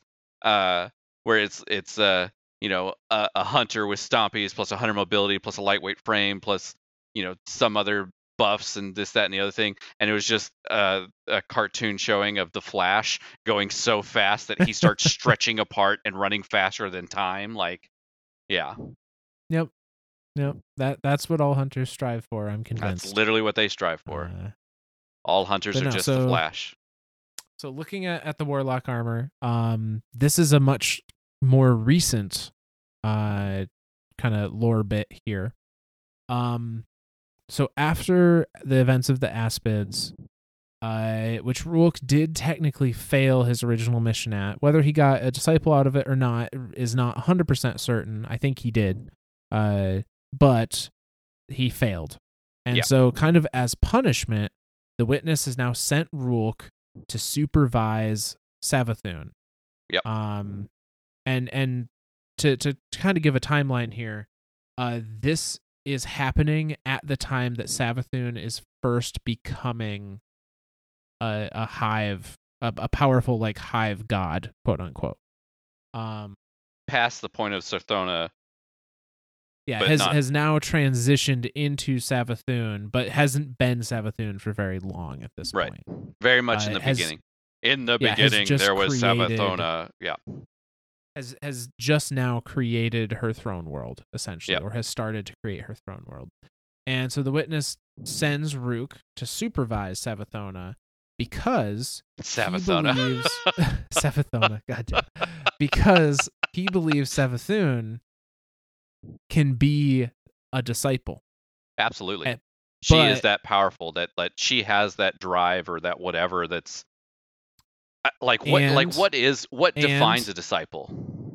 I think the defining characteristic to be a disciple is that they have to be the last of their species or the last of their echelon of their species, maybe. And that they need to have they need to have done that of their own accord through proving their right to exist through violence, essentially. Thus breaking their will. Have overcome everything else. those are the qualifiers for a I disciple, and at least and from I what and I've I seen. and I think breaking of their will is in there too. Like that's like Yeah, because like that seems to be a once theme. they've been broken of their will, now they just look at whatever it is above them as okay, nothing else mattered. My servitude to you is what matters. Like that's what truly Hmm. matters in this universe, in this reality, in this existence. Jesus Christ, So this stuff is so the reason this is a punishment for Rulk is because Rulk absolutely hates the hive gods. Uh, but I he think because sees their I, I think he hates them because they've kind of figured out a way to kind of circumvent the system, right? Like, a little bit, yeah. He despises their use of a throne world. He sees yeah, it as a weakness. That like they're afraid of true death, but they're hiding in this throne world is kind of his viewpoint. And he says, they're never using their full strength unless they're forced to because they yep, have no other choice.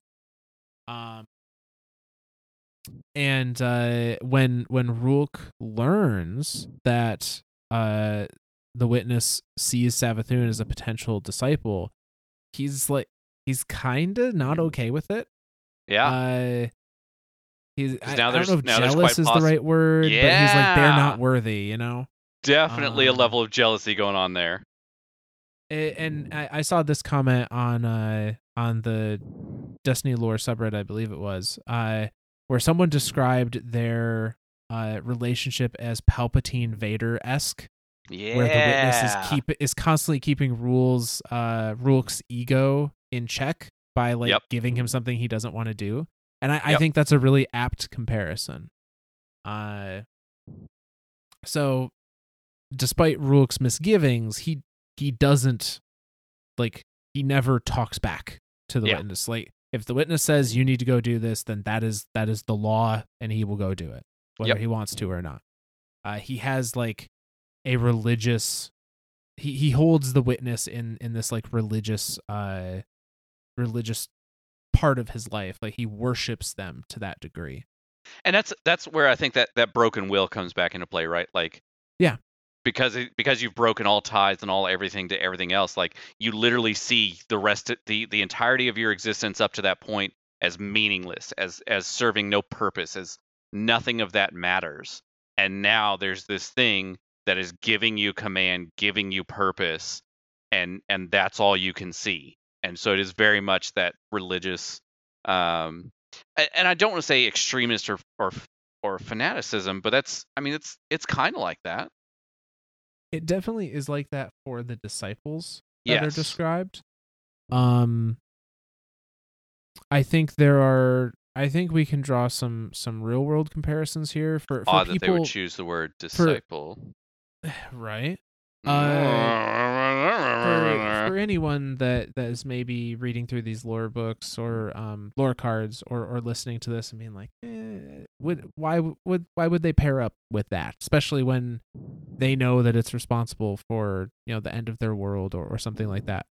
Not to get dark and gloomy here, but I know people that have gone through some very rough times, and they end up in a situation where they're looking for anything to make them feel better or anything to give a new goal to to strive have for. to have that Uh, justification of existence. To have and the it is why do I very go on? easy, whether you agree with it or not, it's very easy for a religious tie to fill a lot of that void for people that are in that situation. And you could argue there is no more dire situation than being the last of your kind. The last of your kind. Like that's I think that's the key there too. Like you are the last living existing thing of your entire like we always come up with like these I say we like Hollywood always comes up with these ideas of like the last living human on earth, what would he do type thing, right? it but like that's kind of a hard thing to imagine, like what if you were the last living thing of your species, like what do you do, how do you go on, like how do you find purpose? because everything about your species is about making your species continue on, and now there is no way to do that. What do you do? And just the social aspect as well. Like, yeah, there's no one to talk to. There will never be anyone to talk to. There will never be anyone to interact with, to relate with, to have shared experiences. Like, so on a psychological level, that position, just freaking, that will destroy a person's psyche. So to be in that position and then to have some higher power, or literally in some cases, in these lore books, like come down from the sky, and say like you can be my chosen one if you will follow me. So much more, my child. Yeah. yeah. So that's kind of the mentality that these, at least the disciples we have been told about, were in when they made that choice. All 2 of them that we know about. All 2 of them that we know Lord about. help us if there was like 12 of them and we're just like fucked. Like, I mean, we dealt with one pretty decently. It took us 3 days and a couple of anteater errors, but we dealt with one. We'll get through the other 9, 10, 11, whatever. I have theories. I know. But so to get through the rest of the warlock armor, so Rulk is babysitting Savathun. At the creation of her throne world, he has parked a pyramid ship there. It is the pyramid ship that holds Zeta. Just pulls on in, just what's up, bitches? And has built kind of his own city in a corner of her throne world to be the worm factory. And he does this very intentionally because he knows that it kind of bothers Savathun to see the production of the things that are leading to the subjugation of her entire species. And so of course he does it in her private space, essentially. Like, you think you own this mindscape? Guess what? You ain't owning shit, motherfucker. Yeah, no, that's exactly how I think of.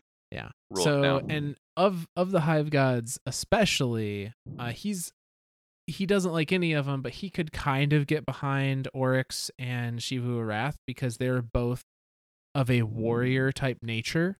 They're both of a like act first, ask questions later kind of, which is very much what he was, right? Like being kind of idea, the wrath being of the wrath disciple, of the witness, or the witness, but Savathun doesn't do that. Savathun is trickery and shadow work and manipulation in the background, and that is totally not his thing. And so it just makes him hate her even more. Yeah. And he even like pokes at her after Oryx died. And this is a part where the reason I say I don't think the witness ever was comfortable with Oryx, thinking that he was going to be the thing that brought on the final shape, is because the Rolk here in his dialogue to Savathun about the end of Oryx says something along the lines of, your brother is ended for good, how it just how it has always needed to be. Essentially implying that like the death of Oryx was preordained by the witness as to happen eventually. And kind of is not making fun of, but kind of trying to get under Savathun's skin, and is kind of definitely says like, trying to needle well, her. now that your brother is gone, you must be ecstatic. You finally killed him after so many attempts to do so before. Did you take, did you learn the power to take? Did you, will you now assume his throne? Kind of jabs at her. Oh yeah. And he gets to her. He kind of like unsettles her a little bit, by telling her that, if she were ever to rebel, that the machine Zeta's hooked up to destroys everything.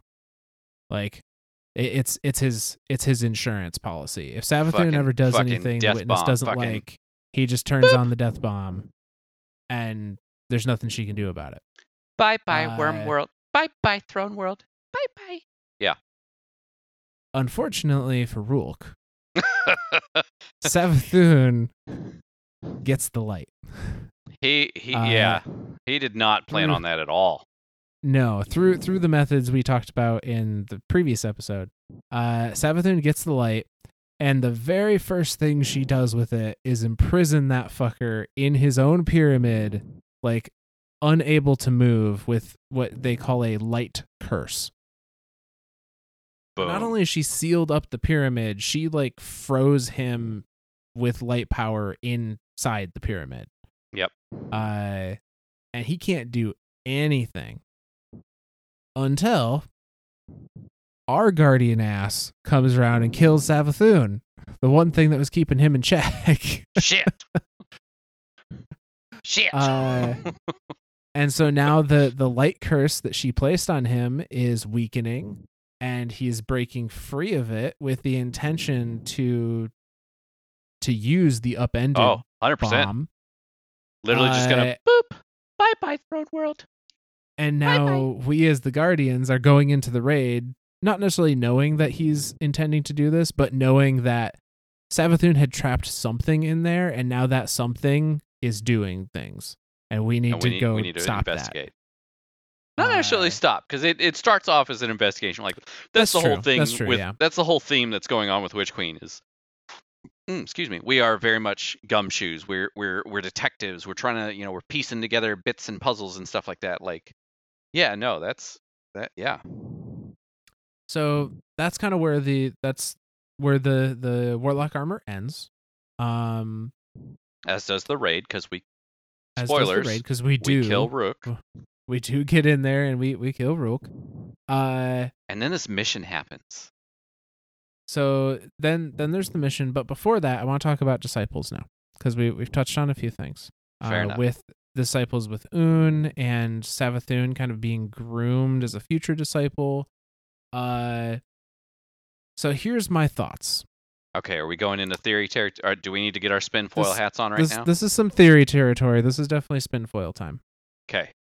Hang on, let me find where's my tinfoil? All right. Okay, I'm set. So, if we assume that the witness, well, let me do this first. Okay. I'm gonna draw a comparison.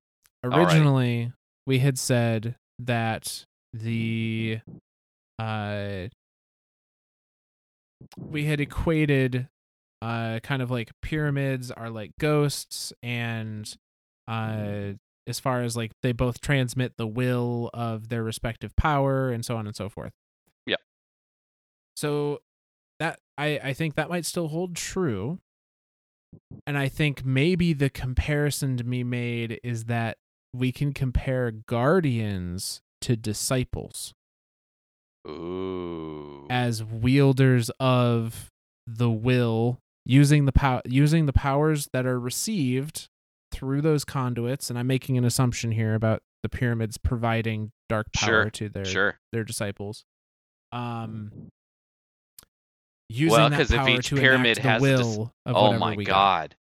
If each pyramid has a disciple, if that was Rook's personal Hulk, if that was his personal pyramid ship, which I think that means that each pyramid ship has its own disciple. Or did at one point, or Holy will shit. At one point. And that's the theory I'm going on here. That's the comparison, and that follows our comparison of ghosts, right? Yes. Like, yep. So let's assume. Shit. Let's assume that this is true, and that each pyramid ship either has its own disciple, had a disciple that has been defeated at some point, or is awaiting a disciple that the witness has already picked out. This then gives us a couple of questions, because there are 3 empty pyramid ships in the Sol system that we know about. I mean, gives us a lot more than a couple of questions, but okay, I'll follow your couple question logic. One on Europa, one on Io, Yep. and one on the moon. Yep. Can we then assume that those are meant, similar to how Callus had his shadows? Maybe Callus was just parroting a system that already existed. Maybe those pyramids are there in our solar system meant for disciples of humanity, the awoken, Mara, and the exo, Clovis. And that's our show, folks. We are never going another episode again because Myth comes up with a lot cooler fucking theories than I do. I'm taking away your theory crafting privileges. You can't do that. Shit. But if I again, a lot of this is like, I'm just pulling it bare little threads here. This could all be completely wrong, and I wouldn't, it'd be understandable. So I like the idea of. Okay, so here's where my question. I've got a question about something that I don't know that we've touched on at all. What the hell is the statue then? What the hell is the K1 anomaly? What the hell is clarity? What are those things? Are those disciples or are those dead disciples? Is that shroud that's over them like a remembrance shroud, right? Like honoring the dead? Maybe that is a piece that I don't know where it fits yet, to be honest. And that is a piece where we could argue that the darkness and the witness may not be, the darkness, the entity, and the witness may not be the same thing. Shit. We may have we may have darkness, the entity. If we assume they're separate, we may have the dark, the entity, doing things that the witness does not know about or is not in line with what the witness is trying to do.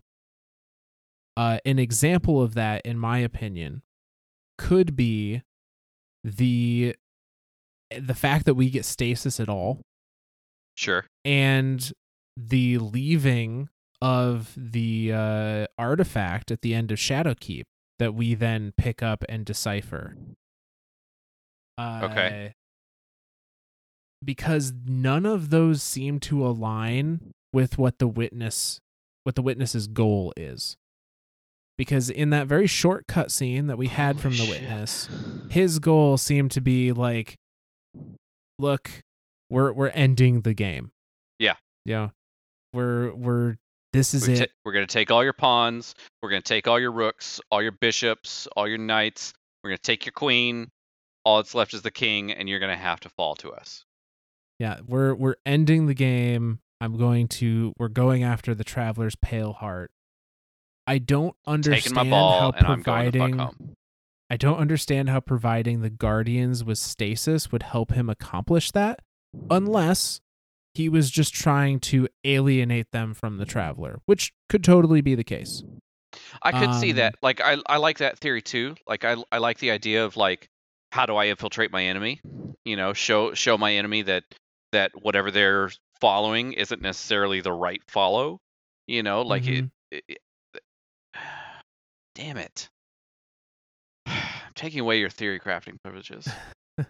But let's go back a bit to the first theory before we did a theory upon a theory. So I will say theory. The part about this that I am like 99% sure is true is that Mara is a potential disciple. 100%. If this is a thing, like, I mean, she literally created a throne world out of nothing, or a pocket universe out of nothing, and willed it into existence. So we know she has the power. She has shown she has the tenacity and strength of will to survive insurmountable odds. We know she's willing to kill people to do it. We know she's willing to kill people to do it. And we know that the witness has directly communicated with her and shown her visions of her being in his, like, at the time she described it, I think, as like her being under the witness's command, which, as we know now, has the title of disciple. Shit. So I think he is absolutely expecting or gearing for Mara to become a disciple, which, if he follows the track record that we saw with the other two disciples, means that he is also expecting the extinction of the Awoken, except for her. Holy shit. So that would be Oh, God. That would be one pyramid in our solar system. Could be hers. Could be the final exo. The second pyramid that I think we can attribute to someone would be Clovis Bray, because he's an exo now. Ego. And he's got the ego. He doesn't care about sacrificing people. God damn your theories. Did the two of you come up with this on your own, or did you come up with this on your own? I mean, some of this is me. Some of this is just all the various areas of the internet that you pick ideas from different areas and see what sticks when you put them together. I'm taking away your theory. All right. Okay. So who's humanity then? Well, that's the thing. If you say Eris Morn, I'm freaking ending this. I don't think it's Eris Morn. Fucking hell, dude. What the? Okay, so who would humanity be? Amanda Holiday. Ah, shit. That's totally a possibility. I didn't even think of her. Although I don't think she fits the bill per se. Like she is not going to sacrifice others. She's very self-sacrificing, if anything. Yeah. I think she fits the ideals of the light much more. Yeah. No, I think if anybody fits the ideals for a third disciple, and it doesn't quite fit for humanity, but maybe it does, is us. The Guardian. Oh, shit. We've been pretty fucking ruthless through every Destiny campaign ever. Sure, we're doing it to preserve humanity, but I mean, oh my God. Zeta made the deal because she was doing it to preserve the worms.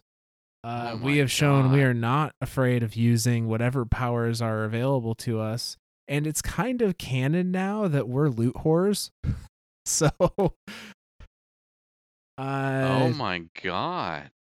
And that would make sense with why we've been gifted things and communicated with and XYZ, because the assumption is in game, even though multiple Guardians are using stasis, there's only one Guardian that's been to the pyramid and has heard the messages of the witness and has had communication, and that Guardian is the player Guardian.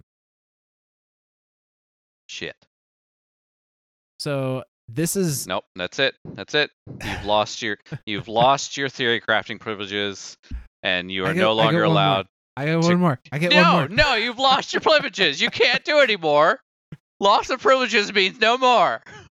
Fuck. All right. What do you got? God damn it. To further support this, actually, I get two more. So to further support this, the Guardian is called to the Europa Pyramid to defend it from the Cabal that are trying to blow it up. Fuck. We are literally defending our a own pyramid. God damn it. Damn it. So some other little tidbits here. This is not. How do you come up? How do you like? I want your brain. Can I just have your brain like in a little jar next to me, and I'll just like pet it and stroke it and feed it? What is brain food? Is it the same as fish food? Can you just like sprinkle it on top and it just like nom, nom, nom, nom, nom, nom? Like, is that so funny? You should say fish food. No shit. So the other little tidbit here. This is very off the wall, but it's a fun coincidence. Bungie has had, whether intentional or not, this habit of every time they introduce a new alien species to us, they give it a ascending number of eyes. Wait, what? So what I mean by that? Hive have 3. Yep. Fallen have 4. Yep. We haven't met anything with 5 yet. But Rook has Rook 6. has 6. Shit. Maybe the Cabal's Get- original thing was supposed to have 5. We're just gonna No, go Cabal, until we get to Cabal 7, has right? 2. Cabal has 2. We're just So gonna go until we Cabal- get to 7. Until we get to 7. Guess who else has 6 though? Who? And the reason why I'm making a deal of this is because they've been very consistent. Every alien race, every single Elixni has 4 eyes. Every single hive has 3 eyes. Every single Cabal has 2. If right, we well, assume maybe Ahamkara have like 11.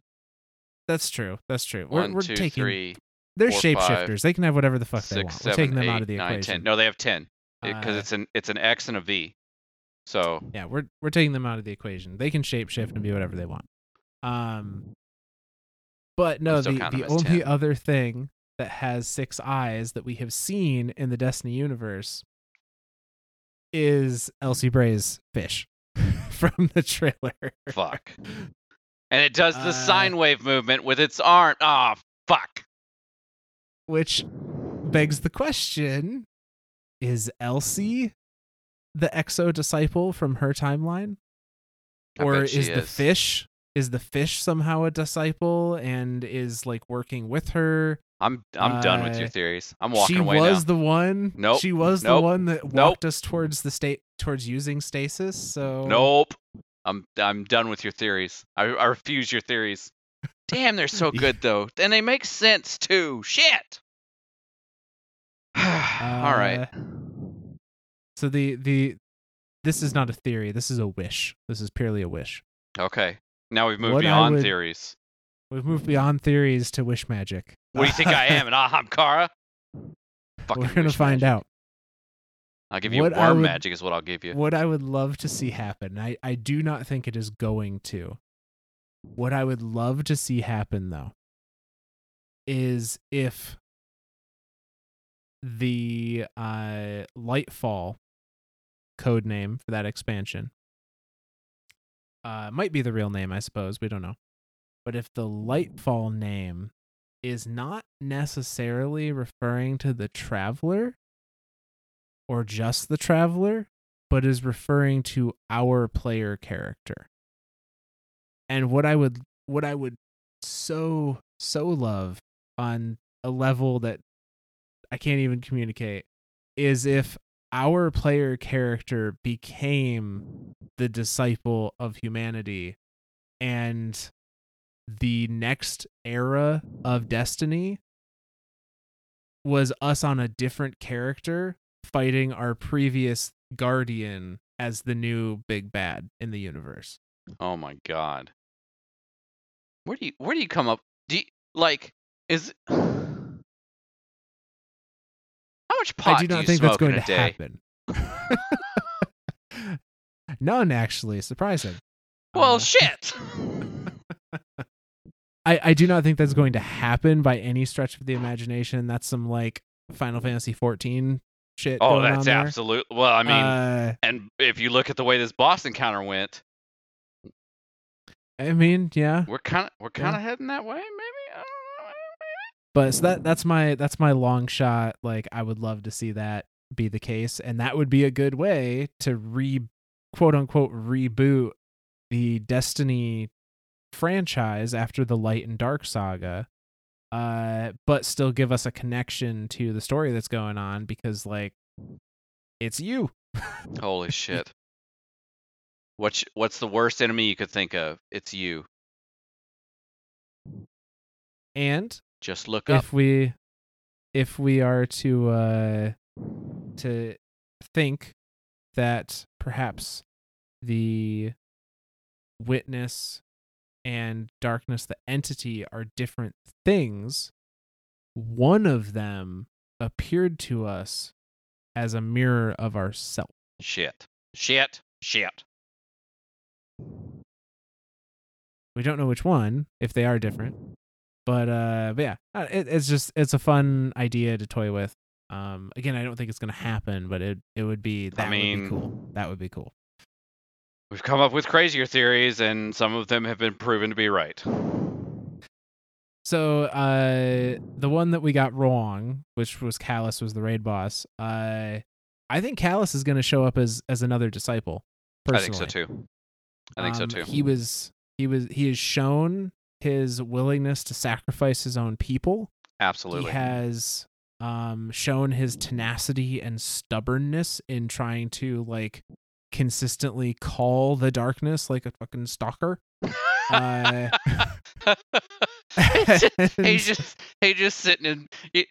So now I have this vision of like Callus just laying in bed on his belly, like feet kicked up in the air behind him, with his cell phone in front of him, like, "Hey, was just thinking about you, darkness. Like, you want to come over, man? Like, my parents aren't home. We could kind of like fool around and stuff. And I've got the key to the liquor cabinet too. You want to maybe drink some schnapps and stuff? Like, we could just hang out and stuff." And the darkness Some is just royal looking wine. at his phone, like, "What the fuck? Go away. You have called me 10 times in the last 2 hours. Stop it. Just stop it. Just fucking. God damn this needy little shit." Yeah, no, that's exactly what's happening.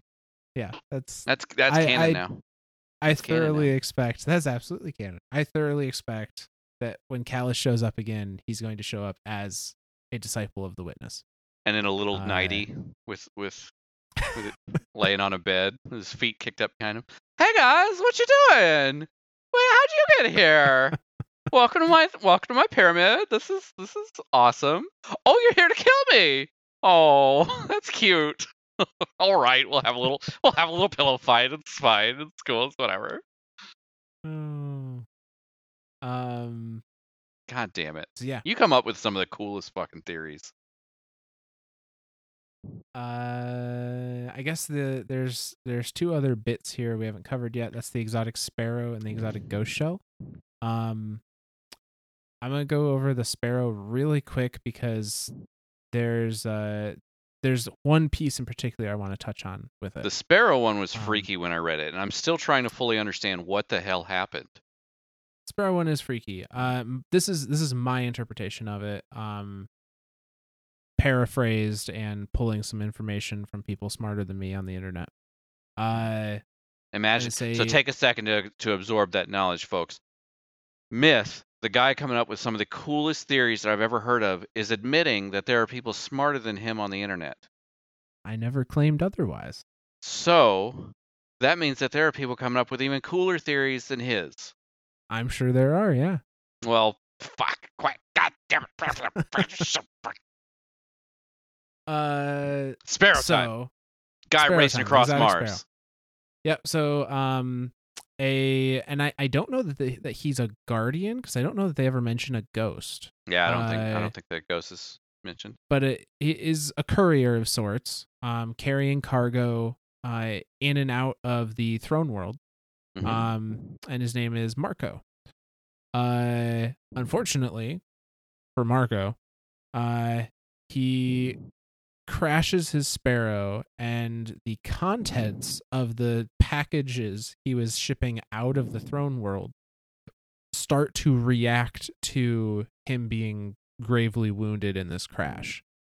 Punctured lung, leg ripped off, and yeah, not in a good way. He's dying. He's dead. There's no way. And these black vines start to come out of this cargo and kind of latch on and infect his body, and they're beginning to mend his wounds.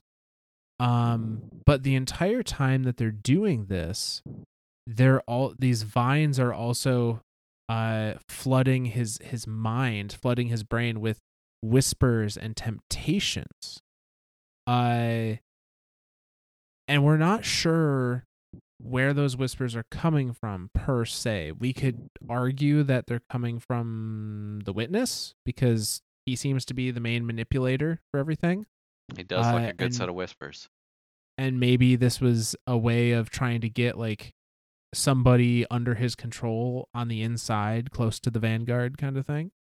Now that Savathun is off the table. No longer Ossusrus. No longer Ossusrus, yeah.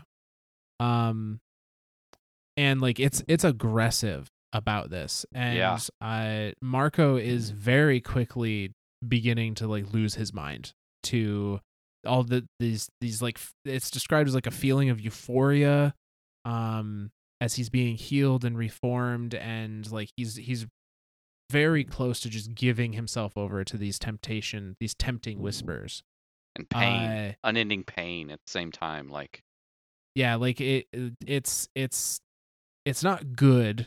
It's not all good and it's not all bad. It's like this weird fluxing between. And I think maybe some of that is him like still trying to wrestle control of himself. Yeah. Absolutely.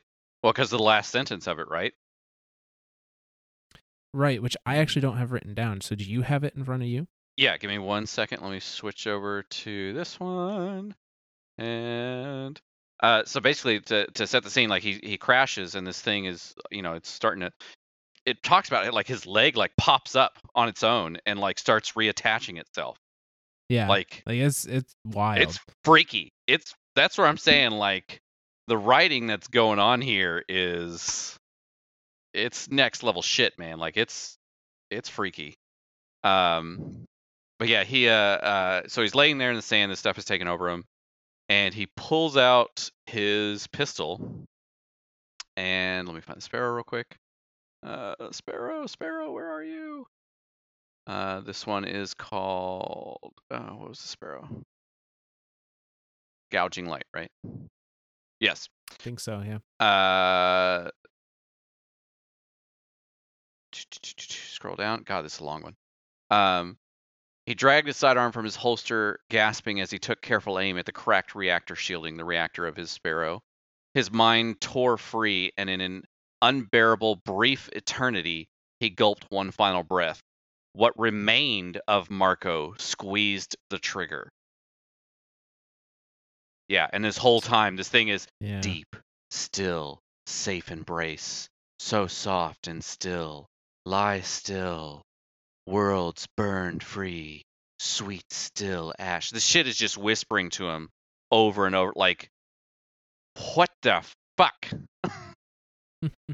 Yeah. So, as crazy as this whole thing is, what I want to focus on is actually these black vines. Yeah. Because we see them in the raid. Mm-hmm. We see them actually on two characters in particular. Rolk himself, when you kill him, he turns into a tree of black vines. This like explosion. Yeah, like explodes out from his chest essentially. And his chest looks like it has like a gaping hole in it too. Like it's really freaky. Like something exploded out of it. Yeah. And the other character in the raid that has these vines is the Scorn Caretaker. The Caretaker. The vines are in the like backpack that it's carrying that you have to shoot to stun it. And when he dies, those vines are there. Like they erupt out of him. Like so whatever the fuck these vines things are, I don't know what the fuck that's about. Yeah, I'm not sure exactly what these vines do or what they symbolize. Perhaps it's how the witness gives power. It could be its disciples. I think part of it is like a commanding underlings. Thing too. And the only reason I have anywhere to pull that from is the final lore book of Shattered Suns. I don't want to go into it super deep because we're definitely going to dive into this one. But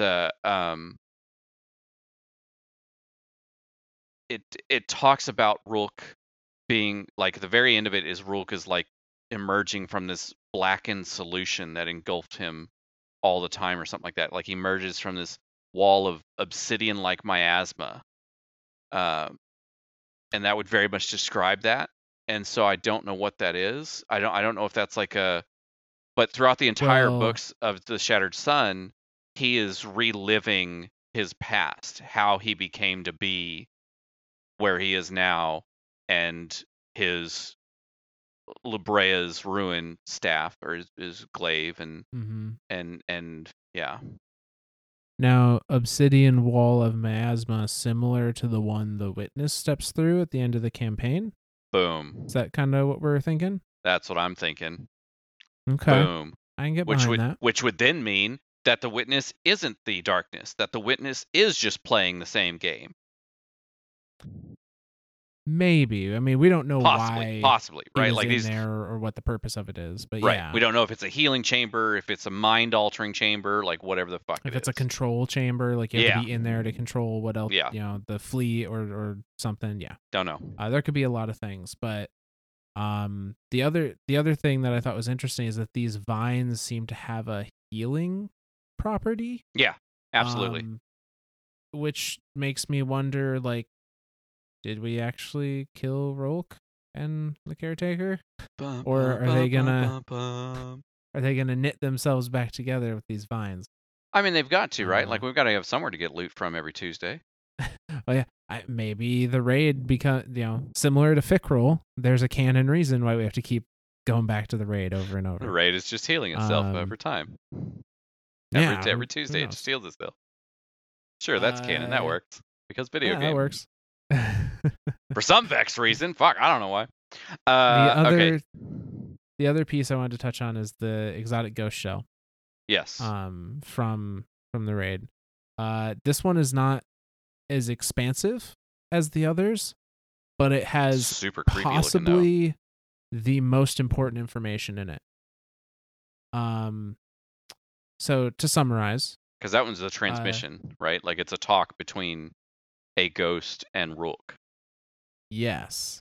So Rook comes across what we could say is very stupid ghost. Yup. Which for some reason does not realize who or what it is talking to. He's just a ghost. He doesn't fucking know anything. I mean, kinda, yeah. And this is one of the most mind-blowing lore cards for me personally. Oh, absolutely. Because all of our preconceptions and all of the supporting evidence we've had, even in the collector's edition for Witch Queen, has been that like ghosts have their own personality, ghosts ruminate on their own like purpose in life and their own interpretations of their mission and what they should be looking for. Like ghosts very much are as in the dark about some of the travelers' wants as we are to some degree. But in this lore card, Rook is talking to this poor little ghost, and is kind of playing coy with the ghost, and is trying to get it to come with him. Yeah. Presumably to capture it and dissect it and do all the scary things that he would do to a ghost. Which on the other, how as a ghost would you come across Rook and be like, no, I'm going to talk to that guy? Yeah, he might be my savior. I mean, you've been searching for your guardian for years. Like maybe Rook's your guardian. You don't fucking know. You're just a ghost. Yeah. I mean, he's not dead, so that kind of disqualifies him from guardianship. But right. But yeah. So or at least regardless, we don't think he's dead. So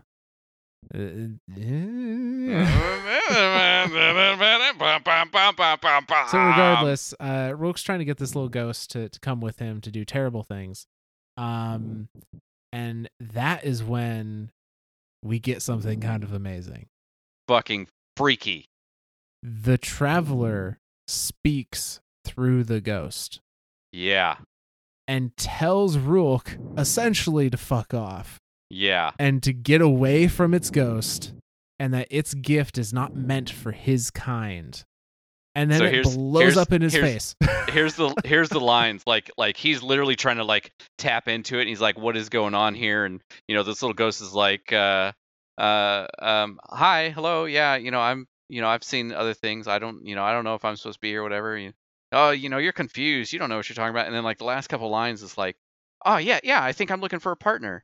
And then Rook's like, "Leviathan under glass, but with it perhaps a fraction topples the whole. Crack a faucet, crack the face, or crack a faucet like not like a faucet, like a spigot, like a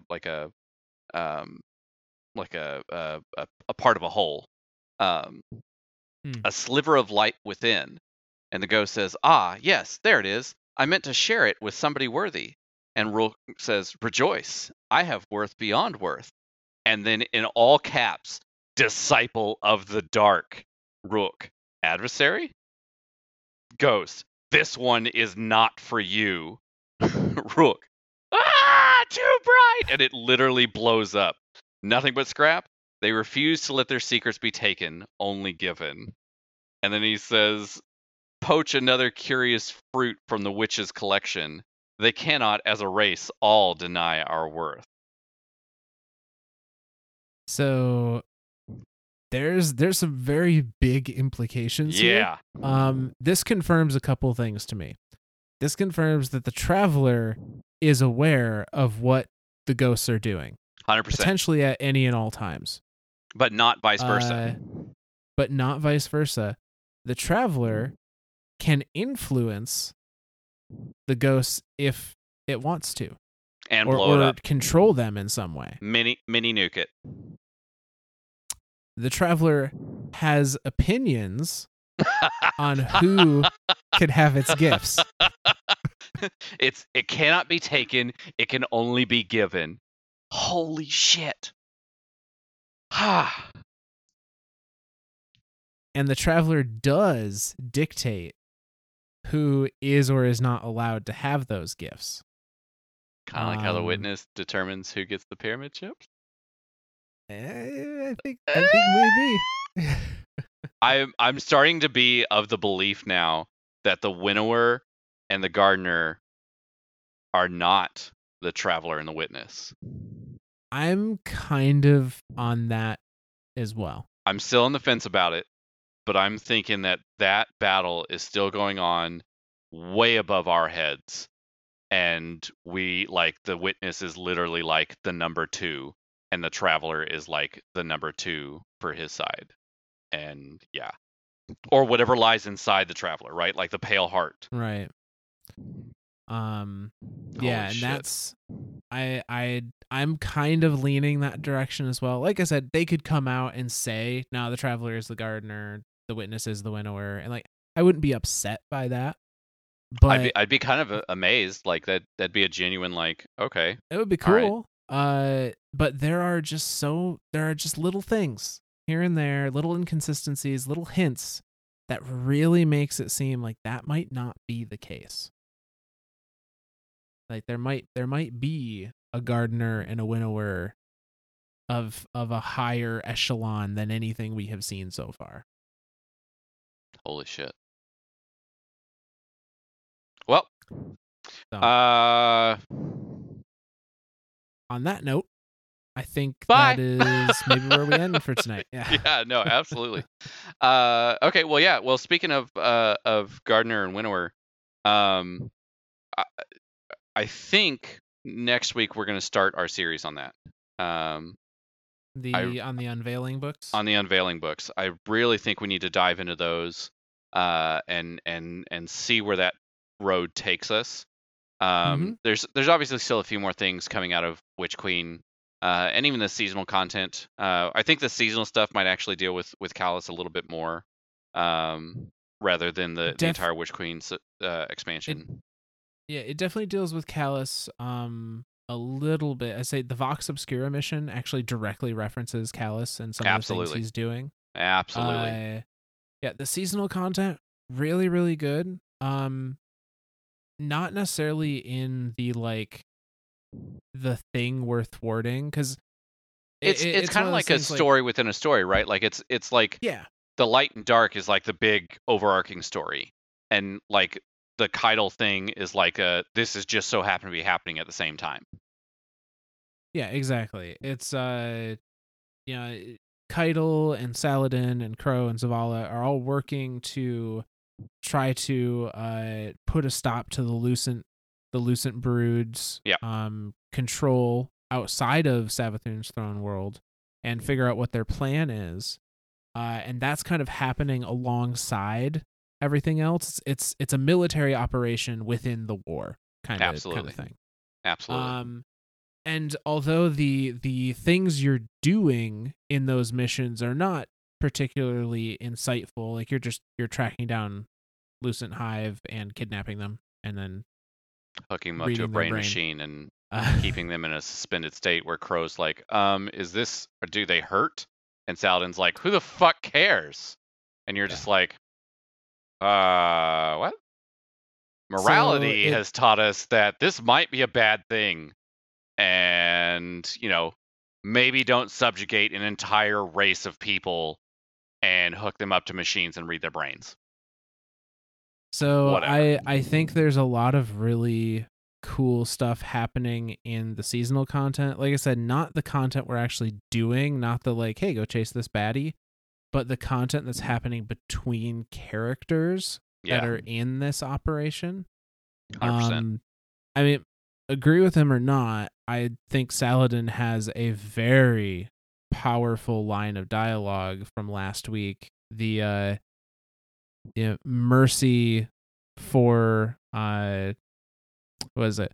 Mercy for a thing. Mercy for someone cannot supersede mercy for their victims. Yeah, something along those lines. I'd have to look up the exact line, but I remember what you're talking about. Yeah, they're hitting hard. They are. Saladin and kind of him and Crow kind of learning from each other a little bit, hopefully. Yeah. And then also just like some of the shit Saladin has been through. The whole thing with the kid where oh yeah, you're a cute little kid. I see what you're getting at. Okay, I'll spare you. And then like years later, the kid's grown up and now she's the leader of the tribe. Like, fuck you. And he's like, nah, fuck you back. Kill them all. Yeah, he's seen some shit. All right. Well, I guess with that, I'll start unveiling next. I think I'll start our thank yous then. So yeah, thank you, Lin-Manuel, for coming up with Moana and Hamilton and and Encanto and I can't remember the name of the one on Netflix. God, it's with the little monkey, and he's trying to find his grandpa or something. I don't remember. That one's got a lot of good musical stuff in it too. But yeah, thanks, buddy. You're the best. For anyone that hadn't gathered already, Zor is a musical fan. I do love me a good musical, especially like one that gets stuck in your head or trapped in there, right? Like in Encanto, right? Like that, or Hamilton, or Moana, or the one that I can't remember now. So yeah, that's my thank you tonight. I don't know what to think of Rourke and the Witness and all this shit anymore. Like brain got melted reading all this stuff today. Myth, you got any thank yous? Say just thank you to everyone that's out there still listening to our crazy talk. If anyone wants to reach out to share some thoughts or feelings on our crazy theories, and say you can get in touch with me via Twitter at Mythborn, or we do now have a Twitter account dedicated to just the podcast, which is at Myths and Stories with a Z. Boom. So you can get leave a leave a comment there or something. Comment. I will. You be an asshole. I'm gonna ban some motherfuckers up in this bitch. I swear to God, I can't deal with that shit mentally. So if you're gonna be an ass about something, you can fuck right off. Putting that out there right now. Putting my foot down. We're totally cool with constructive discussions, even if it's of a dissenting opinion. Totally cool to talk theories and just bounce do it nicely. Ideas off each other. Don't just like come at somebody like, hey, you fucking fuck. That's not how you interact with people in real life. Like, would you go at the grocery? I mean, some of you would probably go at the grocery store like that, but that's not the point. The point is we're trying to create a nice space for people to discuss ideas and let ideas flourish. Like, don't be negative about it. Don't be an ass about it. So yeah. And say I'm also going to be posting episode reminders and stuff there about when episodes are uploaded and go live and whatnot. That So is if you are looking for an area to just get updates, if nothing else, that's a spot you can check as well. that was the other thing I was going to put at the end of this one too. We do apologize for being a day late on this. That raid really kicked our ass, and we really wanted to get through it so we could have a Yeah. lot more lore implications of what the raid was and have a little bit better understanding of what the hell we were doing in there. Yep. So, but I think that's all I got. alrighty. Well then, yeah, that's all I got then. And as always, thank you, Myth, for being here and walking us through these crazy theories of yours and putting all this information together. And of course, thank you to our raid team for getting us through this weekend with our sanity Yes. still intact. Mostly. Yeah. Yeah. All right. Well, then, from all of us lore nerds to all of you guardians out there, we'll see you next week.